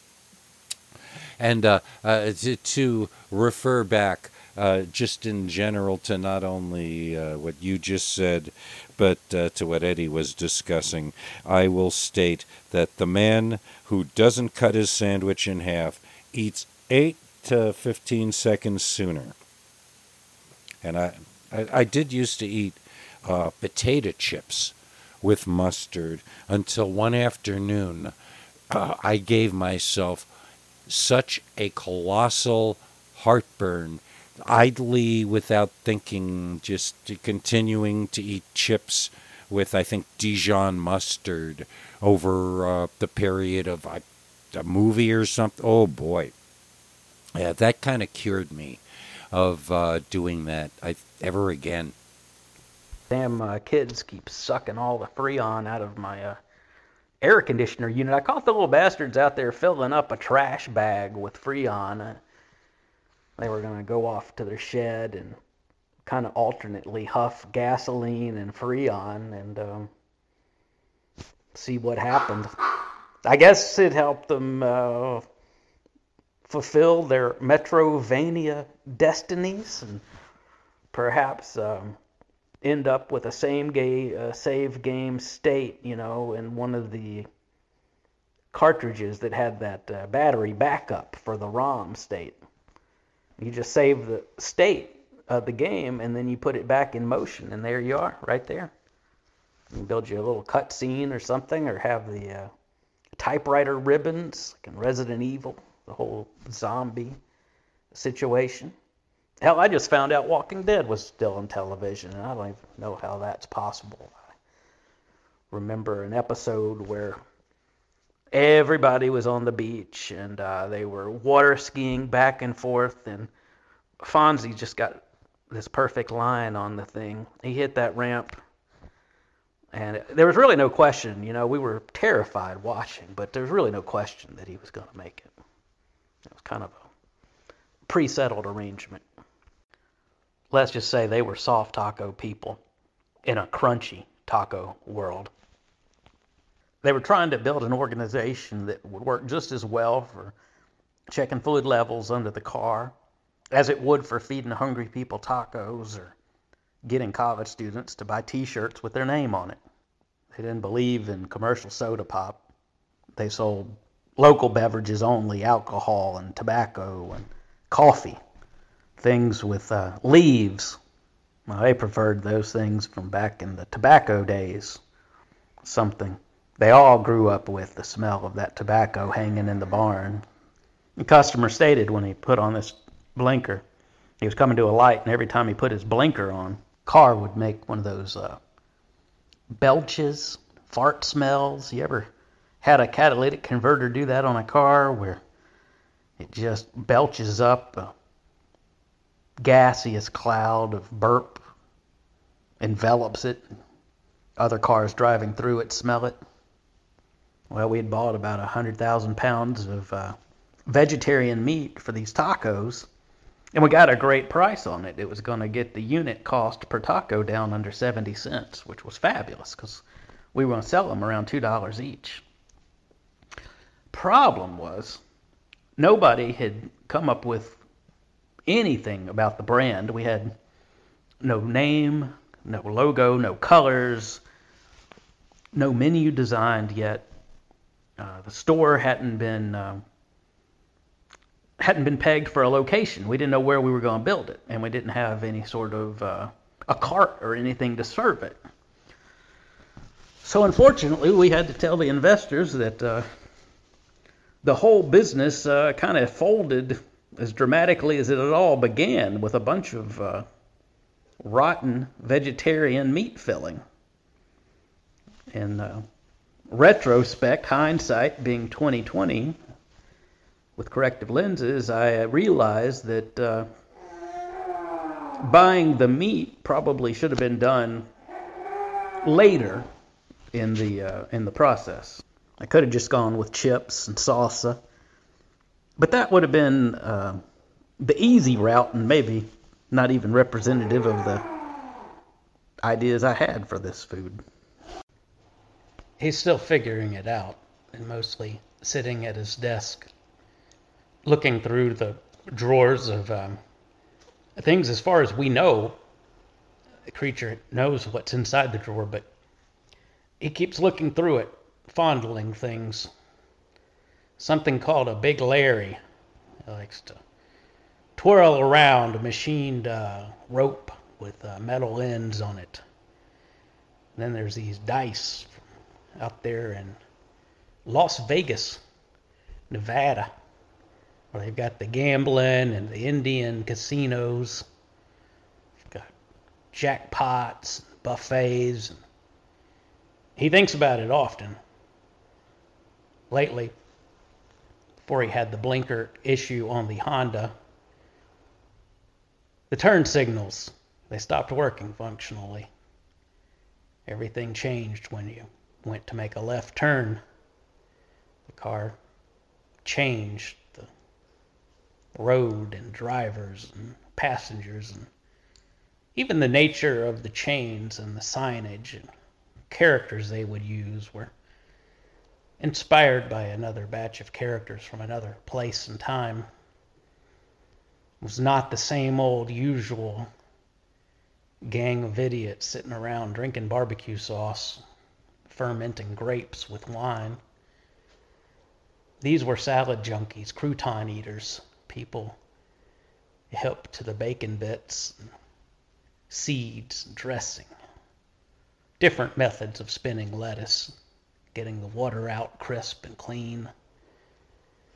You want the cool side cool and the hot side hot. That was the whole concept behind the McDonald's McDLT. Made perfect sense, an argument presented upon television to the viewers that rang true with every muscle fiber they had, remembering various picnics, the necessity of keeping the lettuce and the tomato separate from the bread. The bread, hopefully room temperature, not too much humidity or anything. The cheese cold, the meat cold, the lettuce separated and dry, perhaps between sheets of paper towels and sandwich bags, neatly folded and wrapped in aluminum foil, as one might wrap a sandwich, starting with the square sandwich cut into triangles and the bread corners removed. Simply lay out the foil on a flat surface. You want to fold that over top of a paper towel, wrapping the sandwich completely. This will mitigate internal moisture issues. For instance, the mustard evaporation into the bread might cause a bit of watery texture to the bread, but this paper towel will help modify the humidity levels and keep everything intact. Foil itself provides benefits that aren't quite understood but appreciated by all. It's just something about unwrapping a foil sandwich and eating the hoagies within. Remember back when the comic books would have those advertisements for the ding-dongs and the Twinkies. I used to feel like the vanilla Twinkies were my favorite. You know, but the chocolate ones were good as well. Yeah, so the blinker stopped working entirely. It turns out the battery for the car was dead, which was the main reason it wouldn't start, the reason the blinkers would not function during the blinker test. The MOT, DMV, Department of Motor Vehicles representative, when testing my car, one of the fails was the lack of wheels on the car, because they had rotted and fallen off. It's not really necessary when the car is up on blocks in your front yard. The wheels become home for squirrels and chipmunks gathering nuts, but have little utility to offer the car itself. So I guess when they were rotting away, I would walk past it, maybe coming back inside to watch Matlock or looking up information about Scott Bakula episodes of Star Trek. I would see it out of the corner of my eye, but I wouldn't pay attention to it. And the whole time, woodland creatures are setting up little hovels and shops selling things. The raised car, in my yard up front was functioning like a residential, not the residential, the other one, the commercial district. I had plenty of low density homes, low density neighborhoods. I had medium and high density neighborhoods. I had my water system tuned. Every part of the map was getting good water power. Good power. but nothing would work or really stir up an interest until I put a park, a school, a fire department, a police department, a statue of myself, the mayor's office, and a university, as long as a river with a port and an airport off to the side. And then when we added the car in my front yard, that more or less opened up commercial opportunities. So woodland creatures behind the house or in the sides, under the eaves, living in the flower beds, they came out and set up shop, and then were serving the suburbs I had around it. More or less, everybody was pretty happy with the arrangement because taxes were about 5% over average, but services were like 20% over average. And this is the customer quality differential happiness equation of 75-25 or 25-75. You know, they say 80-20, I say 75-25. Some people just say 100, then of course other people demand, in fact, that you give 110%. People that do such a thing, I'm not sure where their head's at. I've noticed that some of them are the same, that in their job listings will say things like, I need a social media ninja. I need a Google Analytics ninja. I need a hard hitter. You know, I'm not sure what they're talking about, but it's not me, because I'm no kind of ninja. I'm not versed in those arts. I've got a, I guess, compatriot from back in the day fighting wars on top of the Funkin' Wagnalls when we occupied the Funkin' Wagnalls encyclopedias in the corner of the den. And we had this entire stronghold against Cobra advancing across the room from the kitchen. Keith was setting up his weapon systems in there, and I was fortifying the base, putting a Patriot missile system on top of the G index, and having some Scarlet and some of the other characters over the side of Snake Eyes. He's the most versed in being a ninja, although he's not really a ninja. He's a carpenter, but he has ninja qualities, and he studies a lot of ninja motives and ninja techniques, and he does advertise himself as having those. So, and he is quite good at karate. So it's not that he's not, but he's just not a ninja. He told me. He said the certificate didn't come through. There was something about the arch of his foot not being quite correct, or the weight that he weighed in at when he was volunteering for World War II or Vietnam or Korea, back in the Desert Shield and the Desert Storm age and the whole Afghanistan crisis. Cobra Command was teaming up with Vladimir Putin, and they were putting their line droppings along the east edge, where we were trying to make something happen with the time and the Japanese flag. You know, the whole sun rising and all that stuff. House of the Rising Sun. Doors, a commercial album that people don't like, or the Public Image Limited Commercial Zone could have been playing, was a offshoot of Martha Quinn, John Hunter, Levi Garrett, Bad News Bears baseball team, Walter Matthau as a beer drinking baseball coach, smoking a cigar. You know, this is the reason that you can trace things back to prior to the blinker giving any trouble. You know, when I'd make a right turn, sometimes it would snap off quickly and it would go back to the neutral position. Or if I was turning into the gas station, it might linger on that side for longer than was required, blinking 2 or 3 excess times. So I didn't like that. We needed someone that could really just start fresh with something simple, making like a lemon square brownies or blonde brownies or some type of chewy brownie, something that we could offer to the host that came in at hostess parties. So the pig said he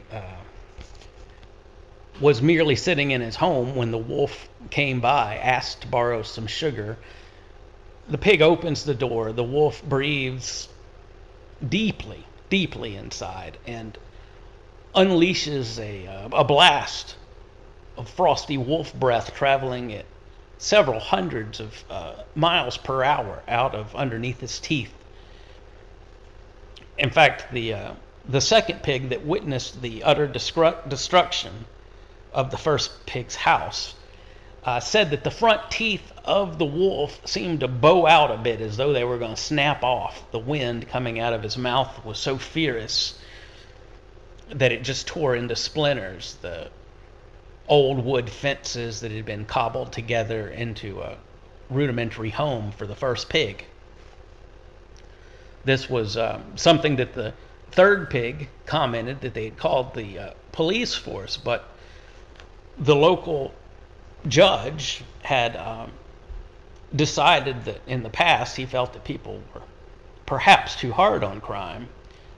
So he had a new policy that if you were a wolf and you were destroying the house of the pig, if you were hungry, then he wouldn't really press charges. Or if if you equaled a ranking of B7 or above on the index chart. So, first pig died, house fell upon him. The wolf ate the pig and ate everything in the refrigerator that was inside the house. Stole the Little Debbie's as well as a T-bone steak that had been sitting out on the counter. Wolf came in to testify. He placed his hoof upon the counter, and with a deep rattle in his voice, he started to spray paint a picture of urban graffiti that covered the knees of several council people. They were wearing robes when it happened.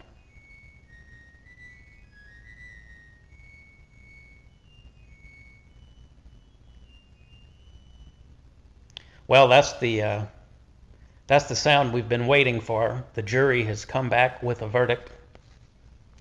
The wolf is not guilty. The dead pigs are not guilty. The pig that witnessed everything is required to come in for counseling and get his testimony into a more just arrangement with the needs and desires of the local community, as they would like to express themselves in ways that they see themselves potentially a better version of the same, something they could maybe not quite put such a fine point on it, and instead come into a kind of a hazy day, happy Sunday afternoon type of a feel. As long as everyone shows up for their positions Monday morning at 8 o'clock, don't let the fear of Monday mess up the rest of your beautiful Sunday. And that's true on any afternoon of the week. Perhaps none greater than Sunday itself, but also reminiscent of the type of activity that needs to occur Wednesday morning first thing. So in that way, it might be safe to say that Tuesday afternoon, we're the kind of people that Sunday morning, could be any day of the week. It's the way it was done, the way things were done.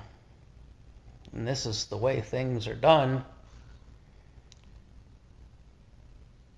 Is this trout fishing in North America?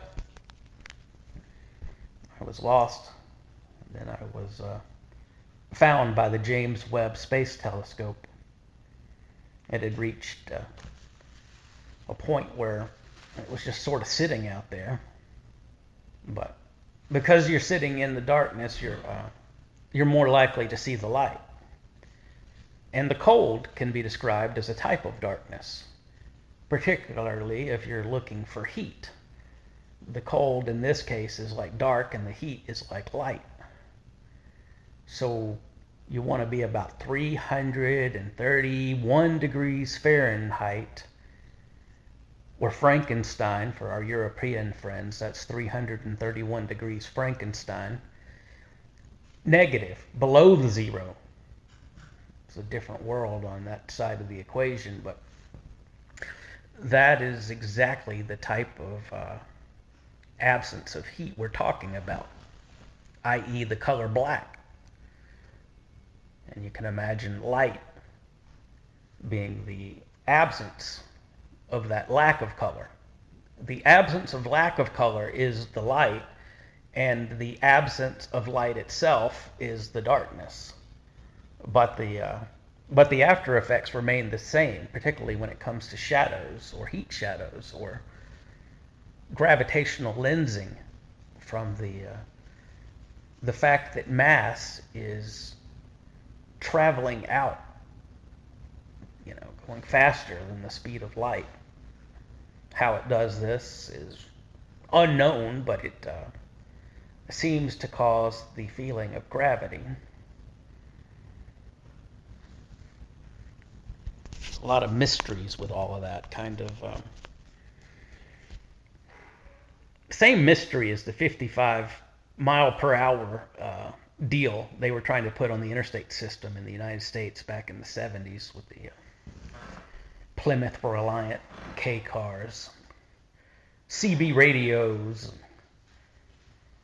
business cars where the owners, would unhook the odometer and go on family vacations, and company car, unknown mileage, ghost mileage, prior to microchips and tracking. All of this would be quickly recognized by a fleet manager today and probably result in an instant termination.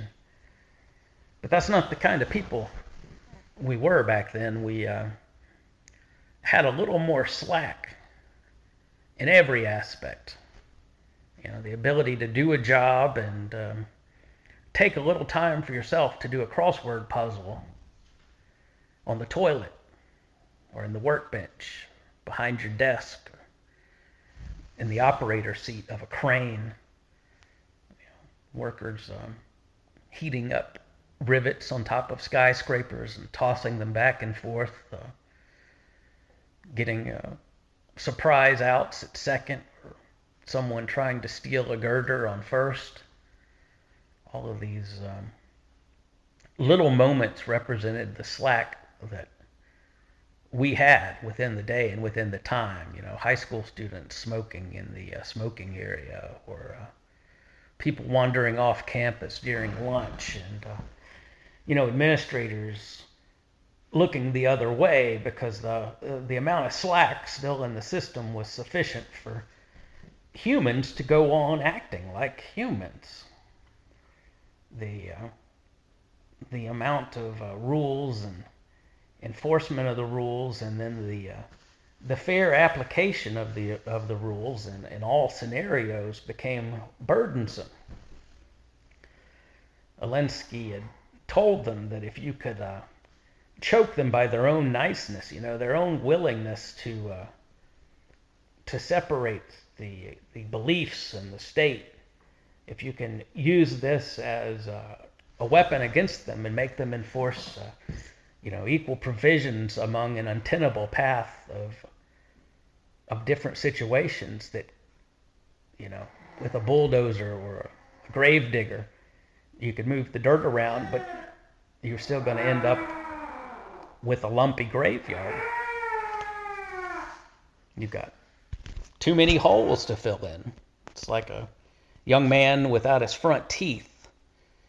The blackness of those areas shines through any smile and comes to define that smile, his toothy smile, his Bluetooth recorder, his his shark teeth medallion, or the little puka beads around his neck.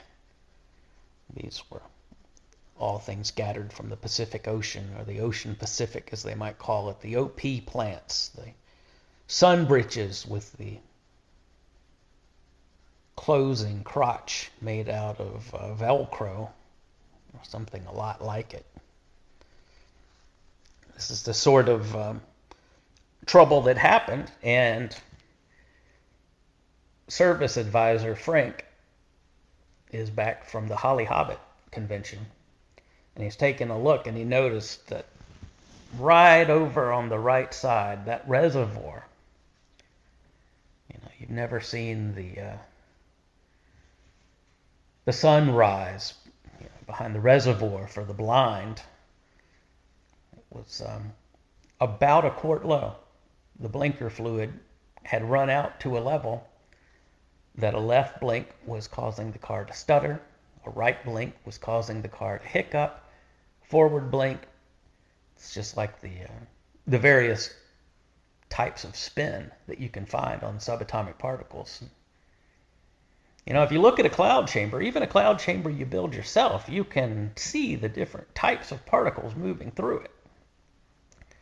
I don't know if you've built a cloud chamber, but one way to do it is to get you a metal pan and some dry ice and get it really cold, and have a metal pan on top of the metal pan on top of the dry ice, and then turn a plastic aquarium upside down over top of it and soak some rags into 99.9% pure alcohol, and then let that drip through holes.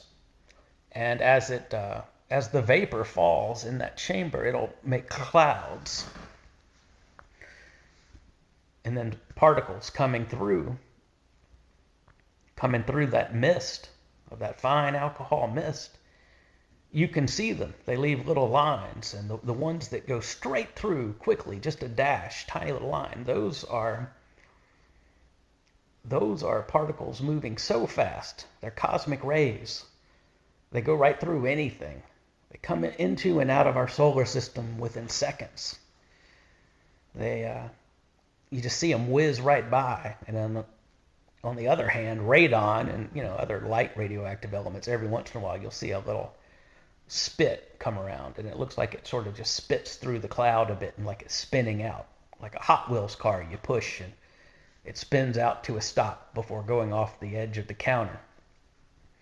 Were you ever skilled enough to play with Hot Wheels in that way that you could push them to the other side of the cafeteria table, but you could put a little bit of a twist on the back as you pushed it, so that when the car got about a foot or two away, it would stop, like it was skidding to a stop.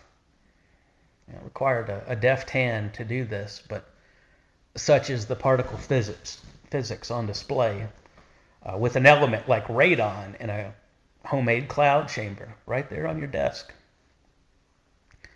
You can use it to check the level of your own blinker fluid, and probably save yourself a lot of the headache I experienced with the Volgon Elders and the Time-Space Beast. That incident I had where the peanut butter and jelly sandwich ended up inside of my classic Betamax deck.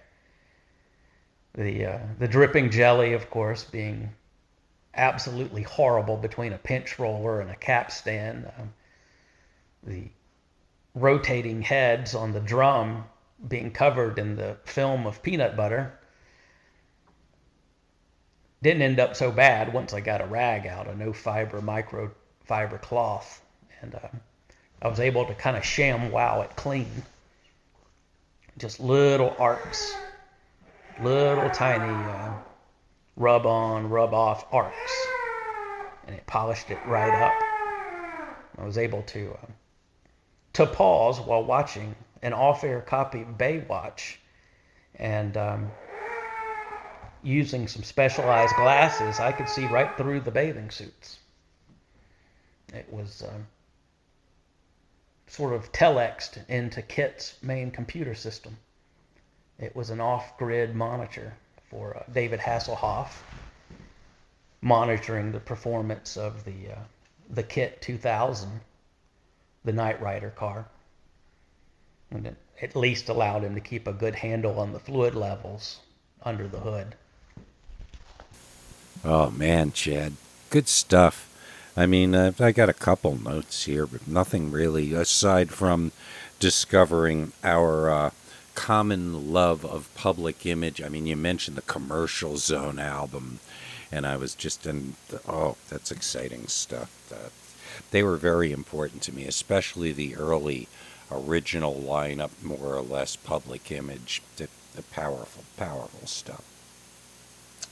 And let me tell you, 55 miles per hour, I think it's still in effect. I mean, I haven't driven cross country lately in over a decade, but my memory is you're zipping along and everything's fine till you hit like Indiana.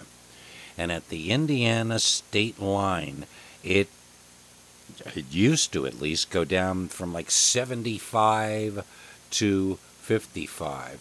And let me tell you, if you've been doing one of these cross-country drives and you've kind of got your pace somewhere around 70, 75, and you're like making time, hitting that speed limit, and of course, their constabulary is ready. I mean, I think a good portion of the reason they did that and drew that line is, I mean, you're not vigilant. You just automatically kind of slowly ratchet up if you're not watching, and suddenly you're back up to 75, and there's the state trooper behind you with a lovely gift for your car resume.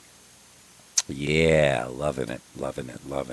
I think that a lot of places in the Northeast still have a very low speed limit for any number of reasons that we need not go into.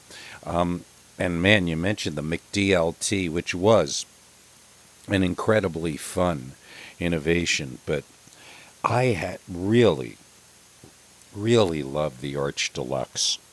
It was just, it was special. And when I think what it was they decided they weren't going to carry it anymore, so there was one last push where it went on sale, and I ate a bunch of them because they were just, I guess they were just too expensive to sustain on the McDonald's menu. But someday I ought to see if I can find what was in that sauce, because I'm sure it's something really simple. And that, just slap it on a McDonald's quarter pounder, and I'm back in business, no? And we're down to the wire. Frank Edward Nora awaits our ears, and me, I am enjoying, and I discovered the secret of the Andes Cherry Jubilee Thins. And I think the secret of all of the little Andes chocolates, and for those of you unfamiliar, it is a brand of candy, and it's these like little flat, individually wrapped eeny beeny like candy bars. They usually have chocolate. Sometimes there's mint inside. There's all kinds, but because of Valentine's, they've got these Cherry Jubilee Thins out everywhere, and they're cheap, and yeah, they're great. And the secret, I told you I know the secret. I thought I tasted it, and then I checked the ingredients. Yes, the ingredients of the Andes clearly state that there is maltodextrin. Yeah, that malt sugar, just little fragments of it, which is the texture that you can feel when you're consuming these. Yeah, malt is the secret weapon of the Andes. Weird facts from a weirdo right here on your Overnightscape Central. And with that, let's see what Frank has to say. On the origin of weirdos, I have theorized a lot about the seeming distribution of personality types in any group of people, right? We've talked in the past about each high school has jocks and nerds, burnouts, the Dungeons and Dragons club, the band geeks, the cheerleaders. But it always sort of seems that would it be possible that there could be a high school with no jocks? Like no one had any sporting ability or desire, right? Or a school with no burnouts or weirdos, It seems like there's always a sort of a roughly even distribution, as if there's some what makes you into one of these types, right? So I really don't know. I'm sure there's been some studies done on this, but it just seems to me that at one point the purpose of human beings was to be able to exist in very, very flexibly in very many different situations as small or large societies, right? So in order to do that, you need a variety of personality types, and the weirdo being one of them, right? You need sort of the born leaders and hopefully more born followers.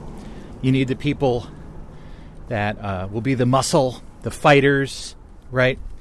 The farmers, right? The people doing the very basic tasks, right? And then you need people that can do more detailed work like planning, long-term planning, the more intellectual types, right? Figuring things out, developing strategies. And you also need the dreamers, the mystics, and the artists, right, to not let any society get too set in its ways and always be searching for the next horizon, right? The idea being that any group of people facing, and I'm talking about in any kind of situation, environmental, other societies, other things, you do need this. You could even look at a high school as sort of containing the same set of specialists that you would need in any kind of society to ensure their survival. So how does that work? I don't know. Is it basically, like when, then, you've seen those things when how a baby is formed, the sperm goes into the egg, and then a process happens and there's a 50-50 chance. It could be male or female.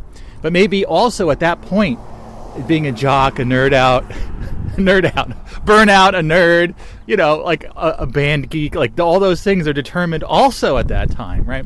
With a certain spread of possibilities.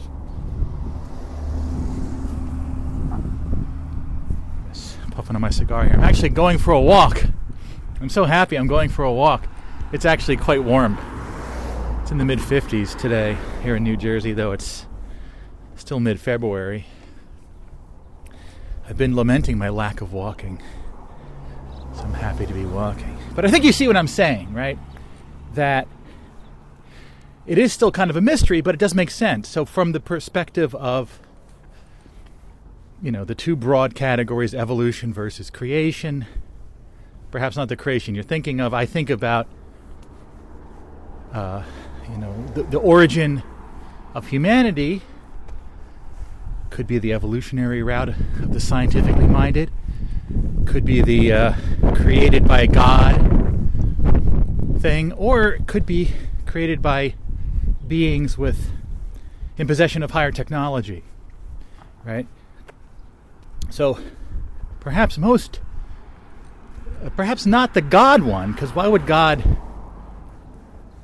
want to create a situation where there's these different types of people variety is the spice of life, but it does cause a lot of conflict and stuff. From the evolutionary perspective, any society, any group of people that had this mix of types of personalities would have a tendency to survive more. You see what I'm saying? Then if you had a society that was all sort of like jocks and type A personalities, right, they may not survive in the long run. And from the created by technology standpoint, Well, one theory is that humans were designed to sort of colonize distant, deep dimensions without any support from the main societies. That is, populations of a few hundred to a few thousand would be inserted into these remote locations, and with some higher level advisors to get them started, would be able to thrive, build cities, build roads, start mining operations, etc., with these different personality types. So then we get to the weirdo, right? I think that it's always hard to kind of define what a weirdo is. Now, weirdness, it's on the cover of the book, The Onsug. One of my favorite topics is, weirdness, I think, covers the occult, the mysteries of the universe, strange artistic endeavors, and everything like that. Certain kinds of minds are very satisfied with mainstream media, music, TV shows. They're satisfied with the mainstream explanations for things, and they don't want to think that much deeper. I think that weirdness in the world we're living in talks about the fringes of these topics. In terms of the arts, of course, gravitating towards the strange, the obscure, the less known. And in terms of the explanations of things, politics, spirituality, philosophy, also being kind of bored by and unsatisfied by the mainstream and seeking out the edges. I think that is part of what makes a weirdo, because I think that not even in our, politically correct, sensitive times these days, but I don't think you would ever consider someone a weirdo, use that term specifically for someone that was necessarily different, right? Someone that was born with lesser mental capacities, right? Someone that's developmentally disabled. They might seem strange in their behavior, but you would not call them a weirdo, because it's weird. I think that it's weird.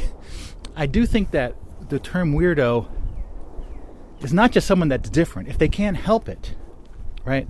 You would not call them a weirdo. There seems to be inherent in the term a deliberateness about it that is someone that is completely aware of the mainstream and how they're sort of expected to, in general, stay in mainstream areas in all aspects of life, but are attracted to the fringes, realizing how it could alienate them from society, but making the choice to focus on the fringes. You see what I'm saying? And thus become a weirdo.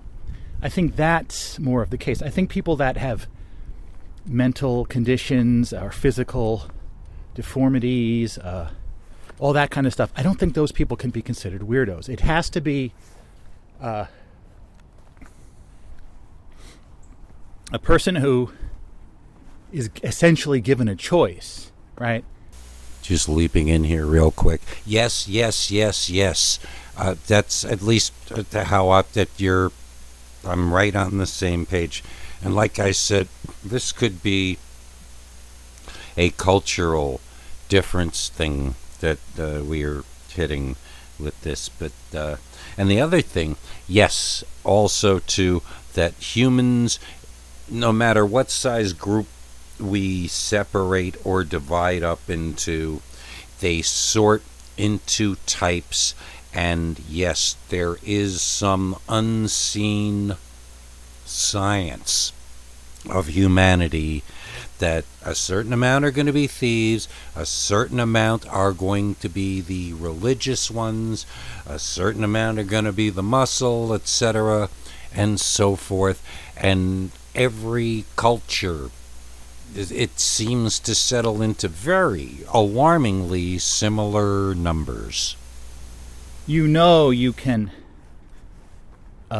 in conversations with people, in the way you live your life, you know the mainstream stuff is going to make you more friends, give you a better reputation and all that stuff, and you could choose to do that. It's not like you have to go out on the fringes, but that you essentially view the mainstream with perhaps a bit of disdain and gleefully go to the fringes. That, I think, is a sort of a hallmark of how I understand the term weirdo, you know. And I know that everyone's looking for self-identity. And this, I think, is also related to what I talked about. Like, humans are designed, in a way, either literally designed or designed through evolutionary processes to never be completely satisfied, to always be motivated not just by the base needs of food, clothing, and shelter, etc., but wanting to be special and be better than everyone else in some kind of capacity. People that are collectors, for example, they want to have the best collection. Why, though? Why not just sit and just relax and don't worry about anything? It's because we have this inherently in us, this urge to be special and be different, which I think without that, people wouldn't spread across the face of a dimension. They would be very set in their ways, right? So the desire to be special and be different, I think, also can be seen as one of these aspects. And I think that those who have that type of mind, where they're not so satisfied with the mainstream, they can sort of latch on to this being... I don't know that anyone wants to call themselves a weirdo. It's a bit of a pejorative term, but being on the fringes, they feel it is part of their identity. Now, I say they, but of course I mean me, because I have definitely been in that position myself. Always being kind of exactly what I'm talking about, a person that has always naturally been sort of bored by mainstream stuff, but very attracted to and very interested in the fringe topics, always. And I do think that there are a lot of people who view those individuals who are weirdos. Oh wow, look at the water down there. It's so cool. I'm standing by like a little waterfall-y thing here. Wow, I'm out in the world again. This is great. The ripples on the water surface. But I think that there's perhaps not the central... And I don't like putting people into groups, or maybe I do. I don't know. The idea that the real mainstream people that, they're just average people. There's nothing wrong with them. They're not going to look at anyone that's kind of like on the fringes. They're going to look at them kind of like, that's just weirdos, whatever. But I think people that are sort of halfway there, right, in between, look at the real weirdos and kind of respect them and want to be like them. And that's where you get a lot of this hipster stuff, which are people that really, really don't have what it takes to truly be weird, but they want to have the outer trappings of it. And I experienced that quite directly in when I was on that radio station, WFMU. I think there were some legitimate weirdos there, but I think a lot of them were kind of wannabes. And, they were just trying, and they weren't really, you could sort of tell that they weren't really that. And I feel like I'm being a bit judgmental, but this discussion is about weirdos, so, I want to say, I said that being a weirdo comes with a kind of choice, but I think the real weirdos are the ones where the choice is almost predetermined. I don't think that I ever said, should I try to act more mainstream or be more mainstream to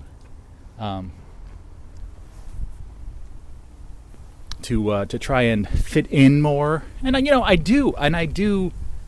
don't view myself as just this complete outcast. I do want to be able to talk to and be amongst all sorts of different people. But my interest in the strange topics is not something that I express it, obviously, doing these shows. It's not something that is particularly a choice for me. It is just who I am, right? And I know that back when I was an adolescent, and I did an episode of The Overnightscape called The Pursuit of Weirdness in the 20th Century. I really remembered that there were a lot of things that were considered weird, but they obviously were fairly mainstream. This is the thing, like, anything truly weird is very hard to define, right? The kids in school that were playing Dungeons and Dragons and LARPing and stuff, I don't know, they're on the weird side, but they're also just following, sort of this group dynamic. Me, on the other hand, as my weirdo cred, I never fit in with any of those groups. I even tried to join the D&D club, and I lasted about one day. Not because I like the being marginalized like that. It's just sort of, as I said, it's kind of my core personality. And I think that, in a way, that's why, if you think about it, think about that high school example, and you have the different groups that sort of form, right? And even in The Evil Farm, the movie that I'm almost done with, The Complete Evil Farm, which you got to see this thing. If you like The Evil Farm, my God, The Complete Evil Farm is like so much more evil farmness. But anyway, even those kids, they were in the scenes of hardcore punk, heavy metal, right, hard rock. A lot of them defined their subgroup by music genres. I feel like I just, there was never a group that really quite fit my particular personality or interests. And right, so what I'm trying to say is, in those high school groups, and I guess later there were the goths and the different the drug kids and whatever, but you don't really think of there being just a group of people who were just weirdos, right? Because they generally, each one is sort of unique in a way. Though they do gravitate towards one another in some cases. But I remember the things I was interested in,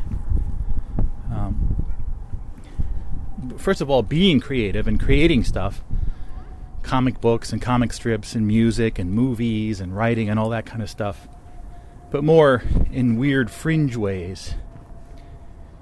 I think that the one thing that I remember that does sort of shed some light on weirdness is the Subgenius Foundation, which is certainly not mainstream, but it is fairly big. I saw an ad for it in some magazine, and I got their pamphlet. I mailed away for their pamphlet. This was in the 80s. And they say, like, we're a group for non-joiners, Then they also use rhetoric like, sell your soul to Bob Dobbs and sign here. And I got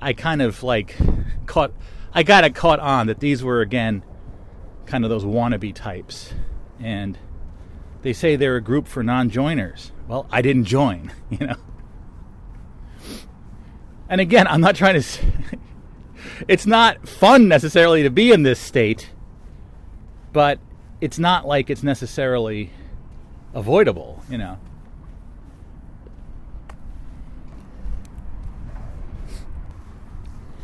But yeah, I think also through...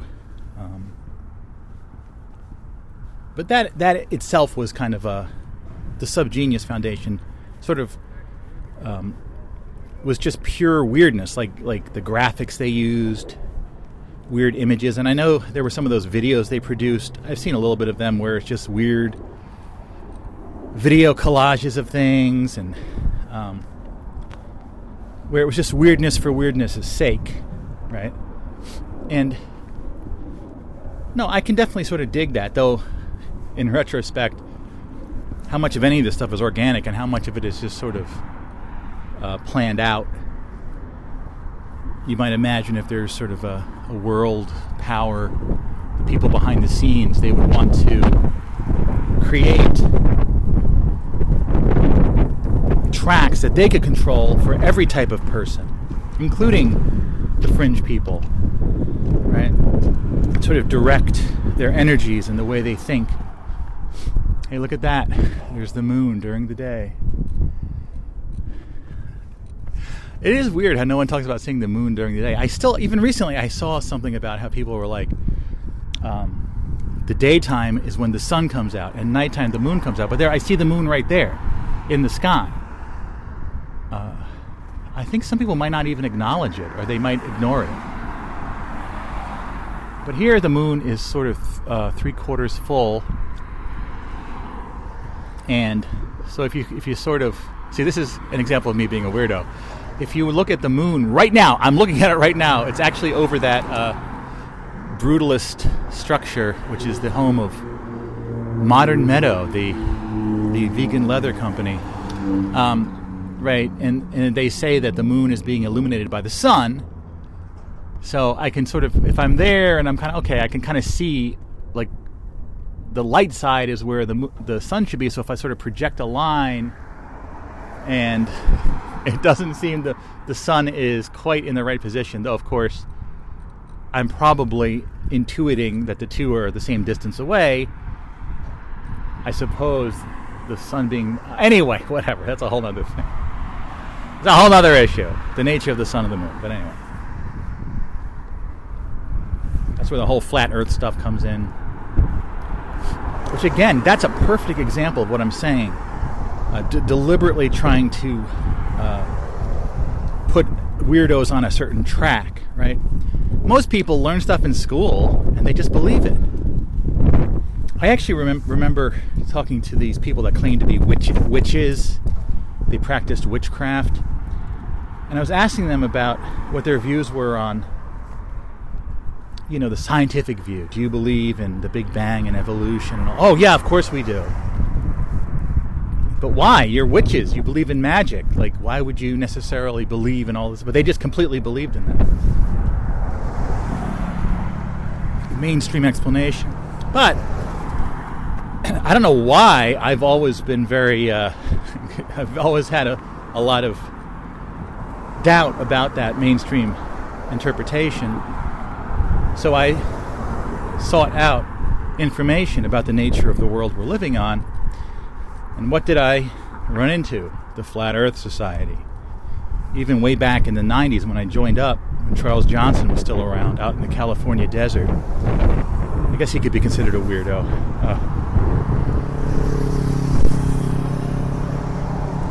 He had proofs the Earth was flat, including an affidavit signed by his wife from Australia, who signed a legal affidavit that when she's in Australia, she's not upside down. So,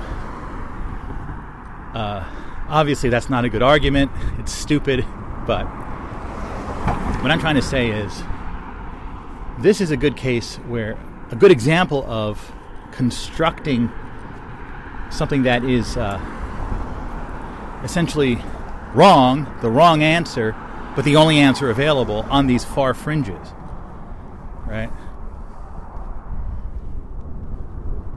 And considering somehow the resurgence of the Flat Earth Society in the Flat Earth philosophy in around 2015 or so, that's what someone said. Feels about right.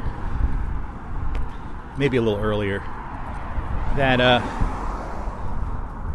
there are people out there that are going to question, maybe 3%, 2% of the population, 1%, maybe a lot less. And they'll inevitably reach this Flat Earth group, which has so many specious arguments. They're still going on about if the Earth is really spinning at 1,000 miles an hour, you could travel to Europe in a helicopter. Just go up a few hundred feet and let the Earth rotate under you, right? Well, no. The helicopter, and you are already moving at 1,000 miles an hour. You know what I'm saying. So there was a flat Earth guy that emailed me to be on the show, and I was going to challenge him with all these other questions, and he's like, "Oh, well, you're one of those Charles Johnson flat Earthers. I can't talk to you." You know.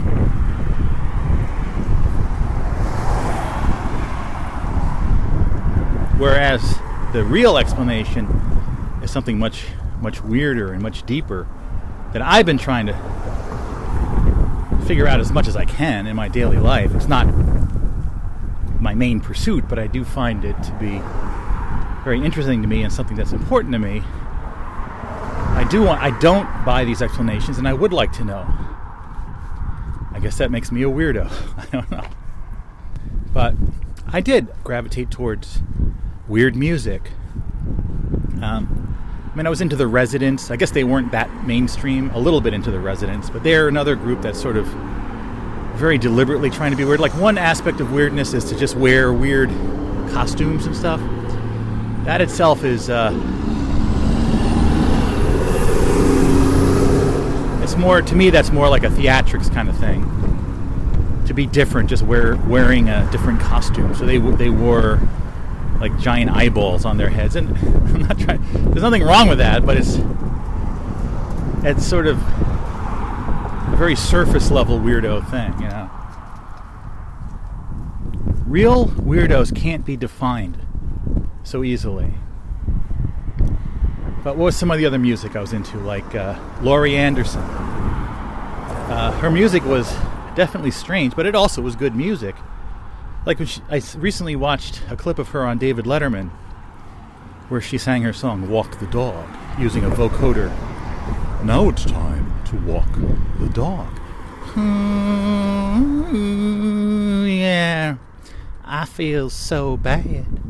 I feel so sad. But not as bad as the day I wrote this song. But her music was out on major record labels, you know. So it wasn't like the true Fringes, but it was the best I could find, you know.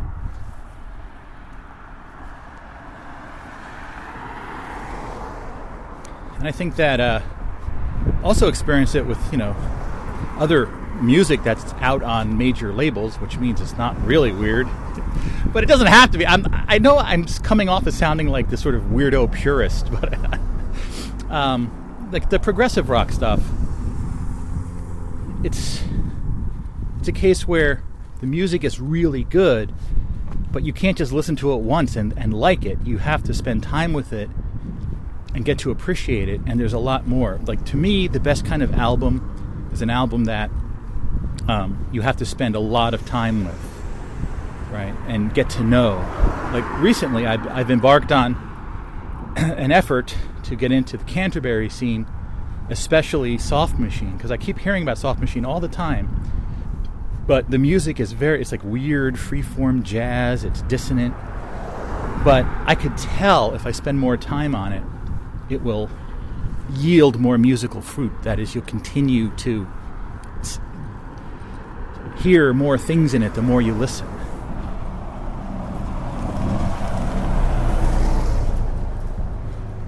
So, my bus just went by when I used to go to work in New York. And I may again. I have a feeling I will be going back at some point. Oh, there's the moon during the day, very blatantly in the sky. It has the same coloration as a cloud. Maybe some people have convinced themselves it's a type of cloud and not really the moon.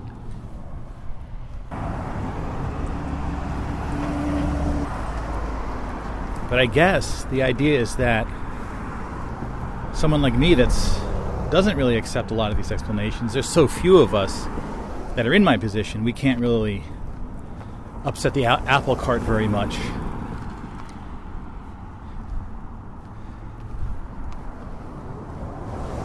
On the topic of weirdos, there's a really good music video you should watch. It's Rick Wakeman on an album he did around 82, maybe 82 or 83. And the song is I'm So Straight, I'm a Weirdo. And it's really interesting because the song itself is good. It's like, I'm so straight, I'm a weirdo. He's so straight, he's a weirdo. I'm so straight, I'm a weirdo. Right? How does the other part go? And Rick Wakeman himself is playing this character who is completely normal in every way. The term straight, I know, can be, perhaps if you just heard, oh, I'm straight, you'd assume someone is claiming to be heterosexual as opposed to gay. But I think more in Britain, straight means to be kind of normal, be kind of mainstream, right? I'm so straight, I'm a weirdo. So in British society, he's wearing like a bowler hat, and he's so normal, he's a weirdo. But what's interesting in that video are the other people. So I guess they did a casting call for weirdos, people, and most of the people, they're weird because they're wearing weird outfits. And in fact, that music video is Boy George from Culture Club, his first appearance in any form of media, apparently, was in that video very briefly. You can see him there, I think, when Rick Wakeman is on the bus. Boy George, I believe, is outside the bus. But it's people wearing weird sunglasses and weird costumes and masks and stuff to sort of represent what weirdos are. It's people that just dress funny and dress differently. And in a way, I guess you could say that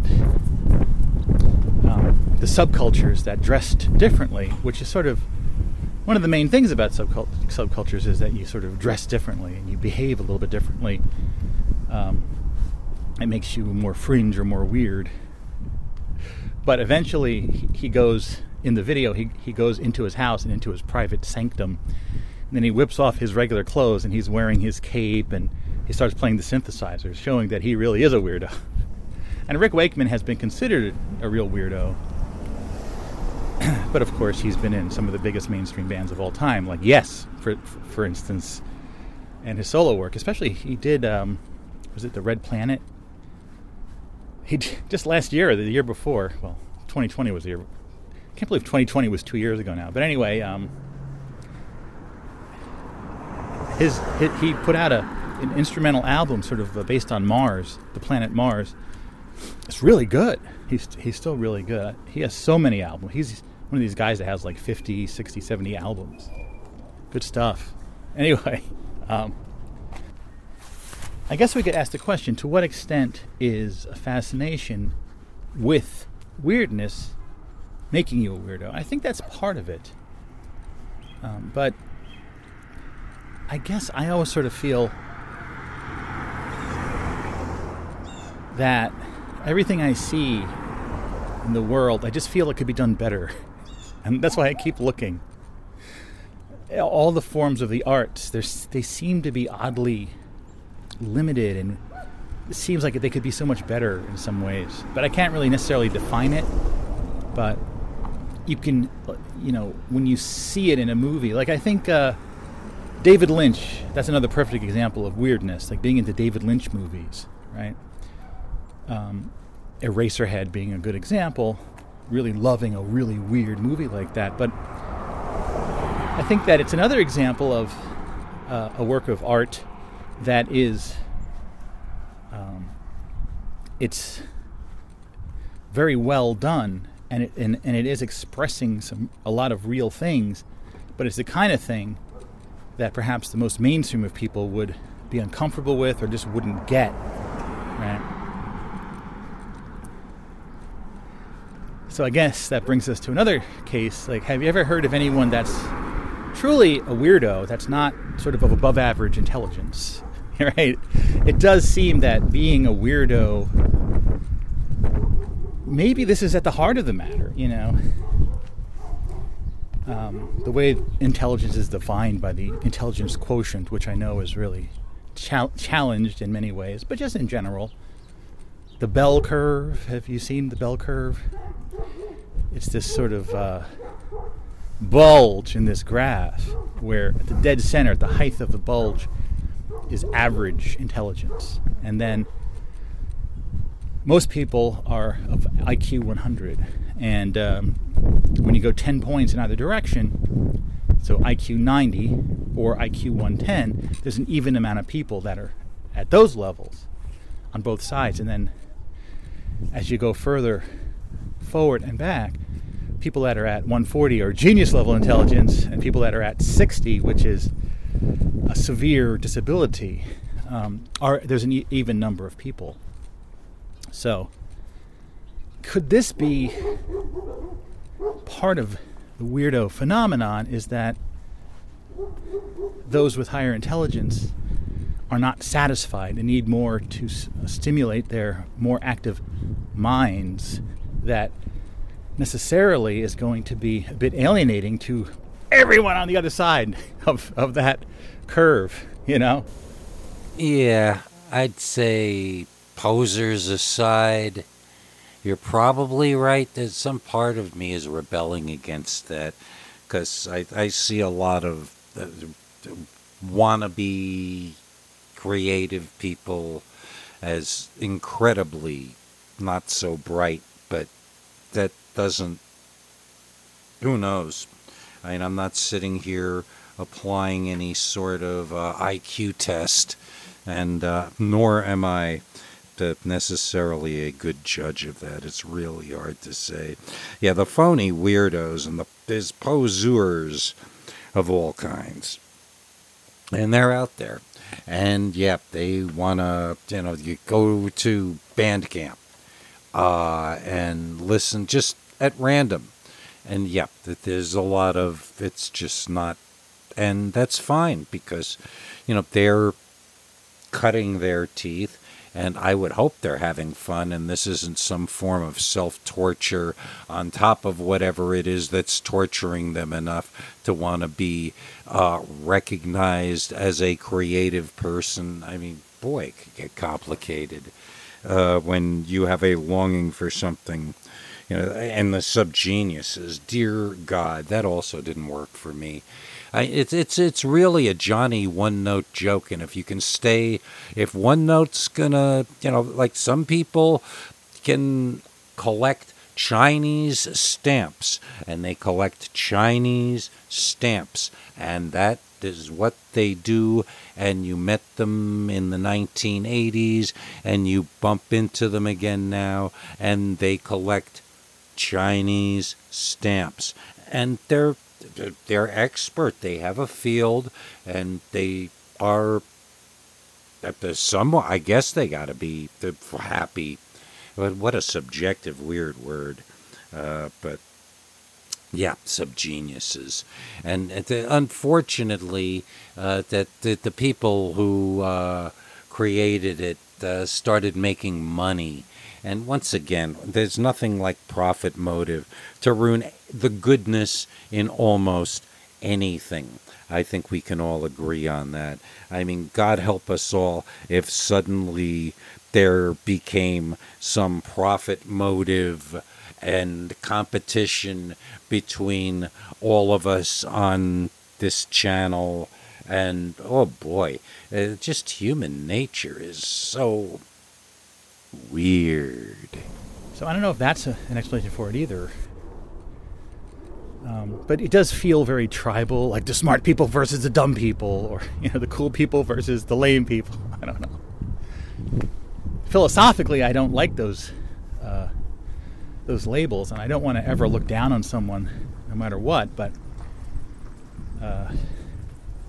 it does seem that you could have a society where it's acknowledged that there's people of different levels in all ways. Intelligence levels, aesthetic levels, somatic levels, to do with the body, emotional levels, etc. We know this. You can see society is made up of this spectrum of individual archetypes. Why then wouldn't you want to structure society to say, and to accommodate all types of people, which would seem to be the logical thing to do, to acknowledge these differences and embrace them, which is, I know what a lot of people say, let's embrace our differences, but they don't really. So those people who are now considered weirdos would just be considered another of the many groups of people that are out there. But I think it's also a very human trait to sort of look at greater than or less than in many aspects and be very angry about it and be very resentful of it, right? Like on the somatic side, both your base physical appearance and your fashion sense and that kind of stuff, that's something I've always felt very deficient in and sort of just accepted it, but still kind of annoyed by it at some level. And I also think if we start saying, I think it does have to do with how these things are defined. This person is more intelligent than that person. Well, maybe you could say they just have different types of minds. One is not better, one is not worse. But it seems the society is marginalizing anyone that is outside the mainstream. And this, I think, is just probably for the purposes of control, right? You can maintain control over a society by keeping everyone at each other's throats. Divide and conquer. So that's why people that are interested in more fringe topics and may be more intelligent are called weirdos, and are meant to be sort of lumped in as just some sort of outsiders. A weirdo is an unknown element. See, that may be another thing, is that a lot of people, when you meet them and interact with them, you can really pretty much know most of what there is to know about them that's important. They become very predictable. But the weirdo variety of people are not so predictable because you can't understand them as well. And could that be at the heart of this whole thing?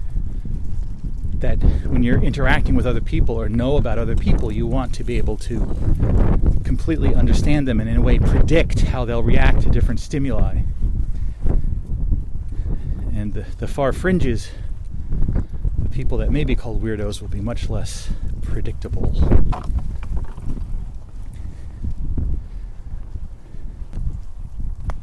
But I guess on the other side, there is a type of weirdo that is embraced by the mainstream, which is the archetype I like to call sort of the happy idiot. Someone who, I think like Pee Wee Herman, the character Pee Wee Herman played by Paul Rubens, is a great example of this. He's kind of innocent and childlike, very eccentric in his manner of dress and his speech patterns, but in a way that he becomes predictable because he's of this archetype. And so there are these weirdos who sort of take on this kind of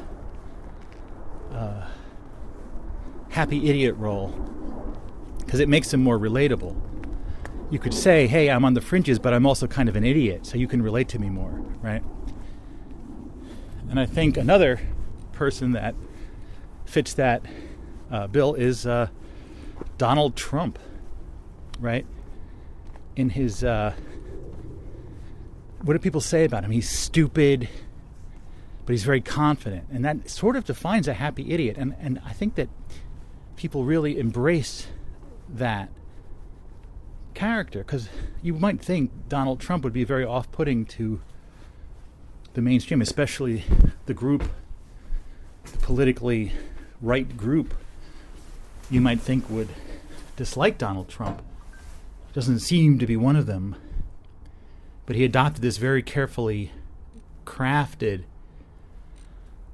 what I would say heel personality. And what is a heel but a happy idiot? Someone that is kind of a jerk and an idiot, but they're not really aware of it, and they think they're cool, right? And as long as they can project that, they seem less threatening. And obviously wrestling and the whole carny background of it deals with people's perceptions, right? Good guys, bad guys, characters, right? The faces that are the good guys, the heels that are the bad guys, but they're always very boastful and silly at some level, right?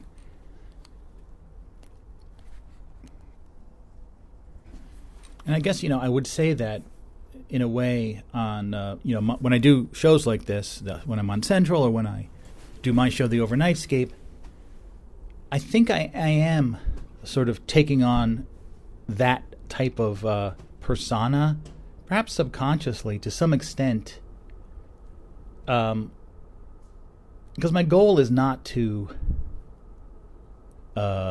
be so fringe that I'm off-putting to people. But I think that by sort of adding this kind of silly, hyper kind of persona to everything, and again, this is not something that's calculated. It just sort of feels very natural in terms of as we all are here on the channel, we're performers, right? We're performing. So I think that, and I think I picked it up from many people who, especially like stand-up comedians and stuff, who have to sort of play that role as well,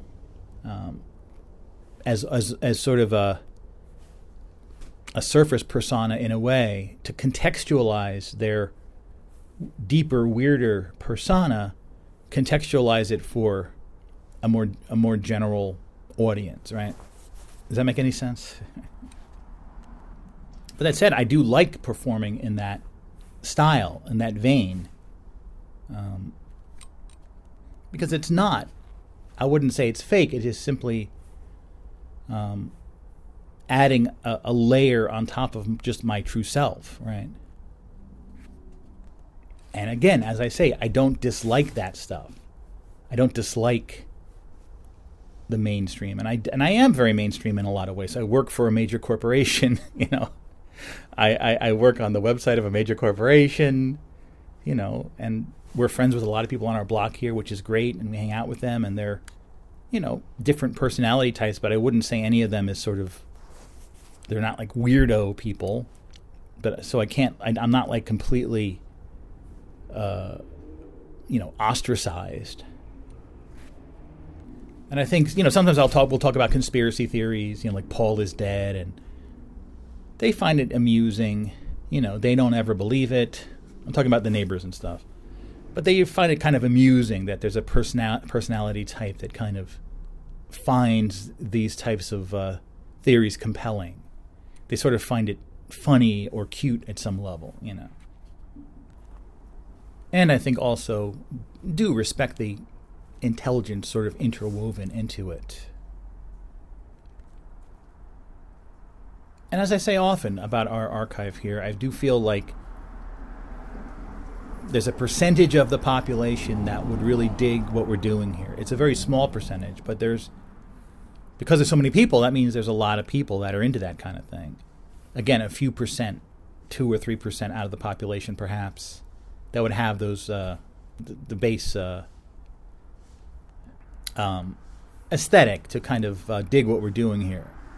And that's a lot of people. And I've always said we want to reach those people. I'm not trying to force it down the throat of everyone,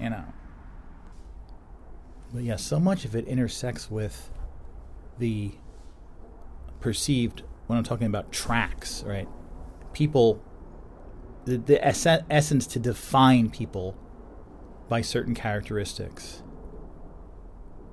Either the way they dress or the way they talk or the things that they feel are important, but think of them in groups, right? And whenever I think a person's encountered who's sort of harder to define, there's always this attempt at many levels to kind of figure out what group they belong to, what grouping they belong to. But where does these groupings come from? Some of them are natural, but it feels like some of them are concocted and unnatural. But I think the heart of a lot of weirdness is simply a mystery, right? When we think about weird topics, conspiracy theories, philosophical topics, investigations of fringe subjects, right? They're all like puzzles to engage the mind of those whose minds aren't satisfied by mainstream discourse.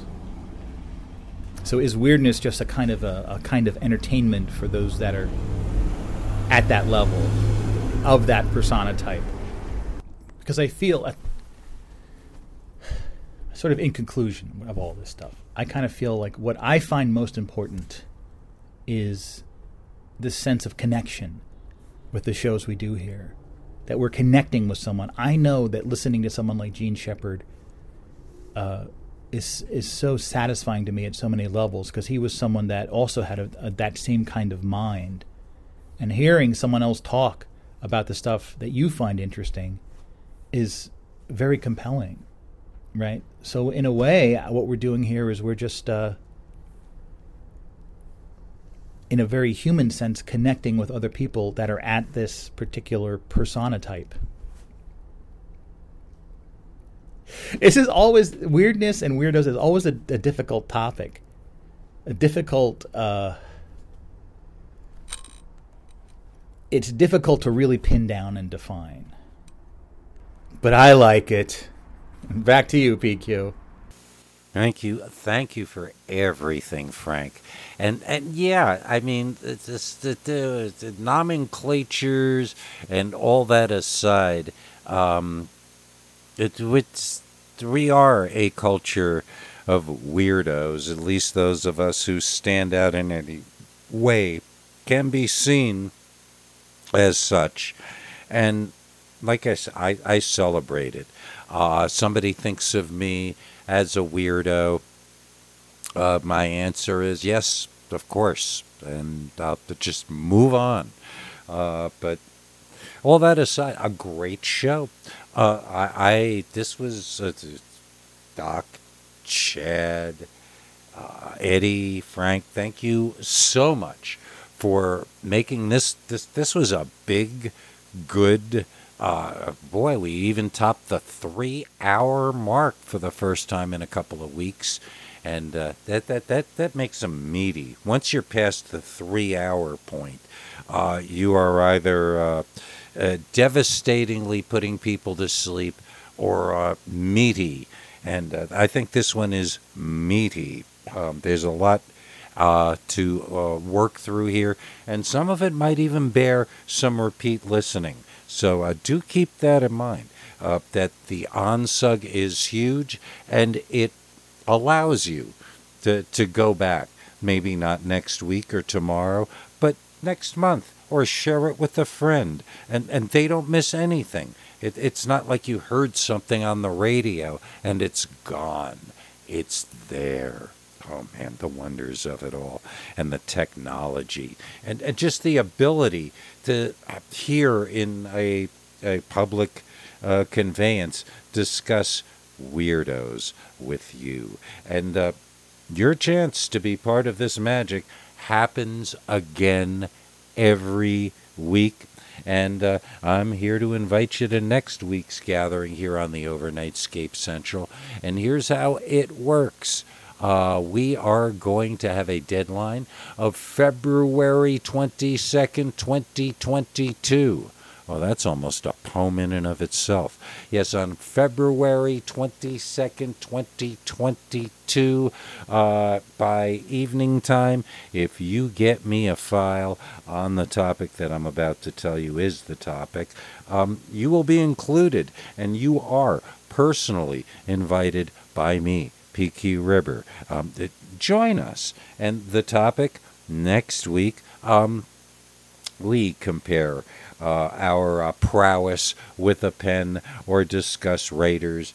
Next week we're going to talk about rights, which is, of course, WRITES.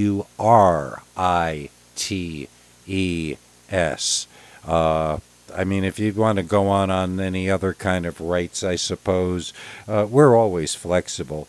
Go ahead. But I will be using the W rights, at least that's my intention, as my jumping off point when we get back together here next week. The email address for your contributions, as always, is kpqr kpqr.torc@gmail.com. I'm going to repeat it, kpqr.torc@gmail.com. And you send comments, to say hello. And I'm sure you either read stuff by writers or you write stuff for readers, potentially. And either of those things or the discussion thereof is fair game, and digressions count. It's an Overnightscape Central. Rights 2022 right here next week. And I hope you'll join us at the very least to listen in, because, this is some great listenings, I must admit. And since it's gone on too long, I will not drag this ending out, except to say, set the controls for the heart of the fun. Would ya?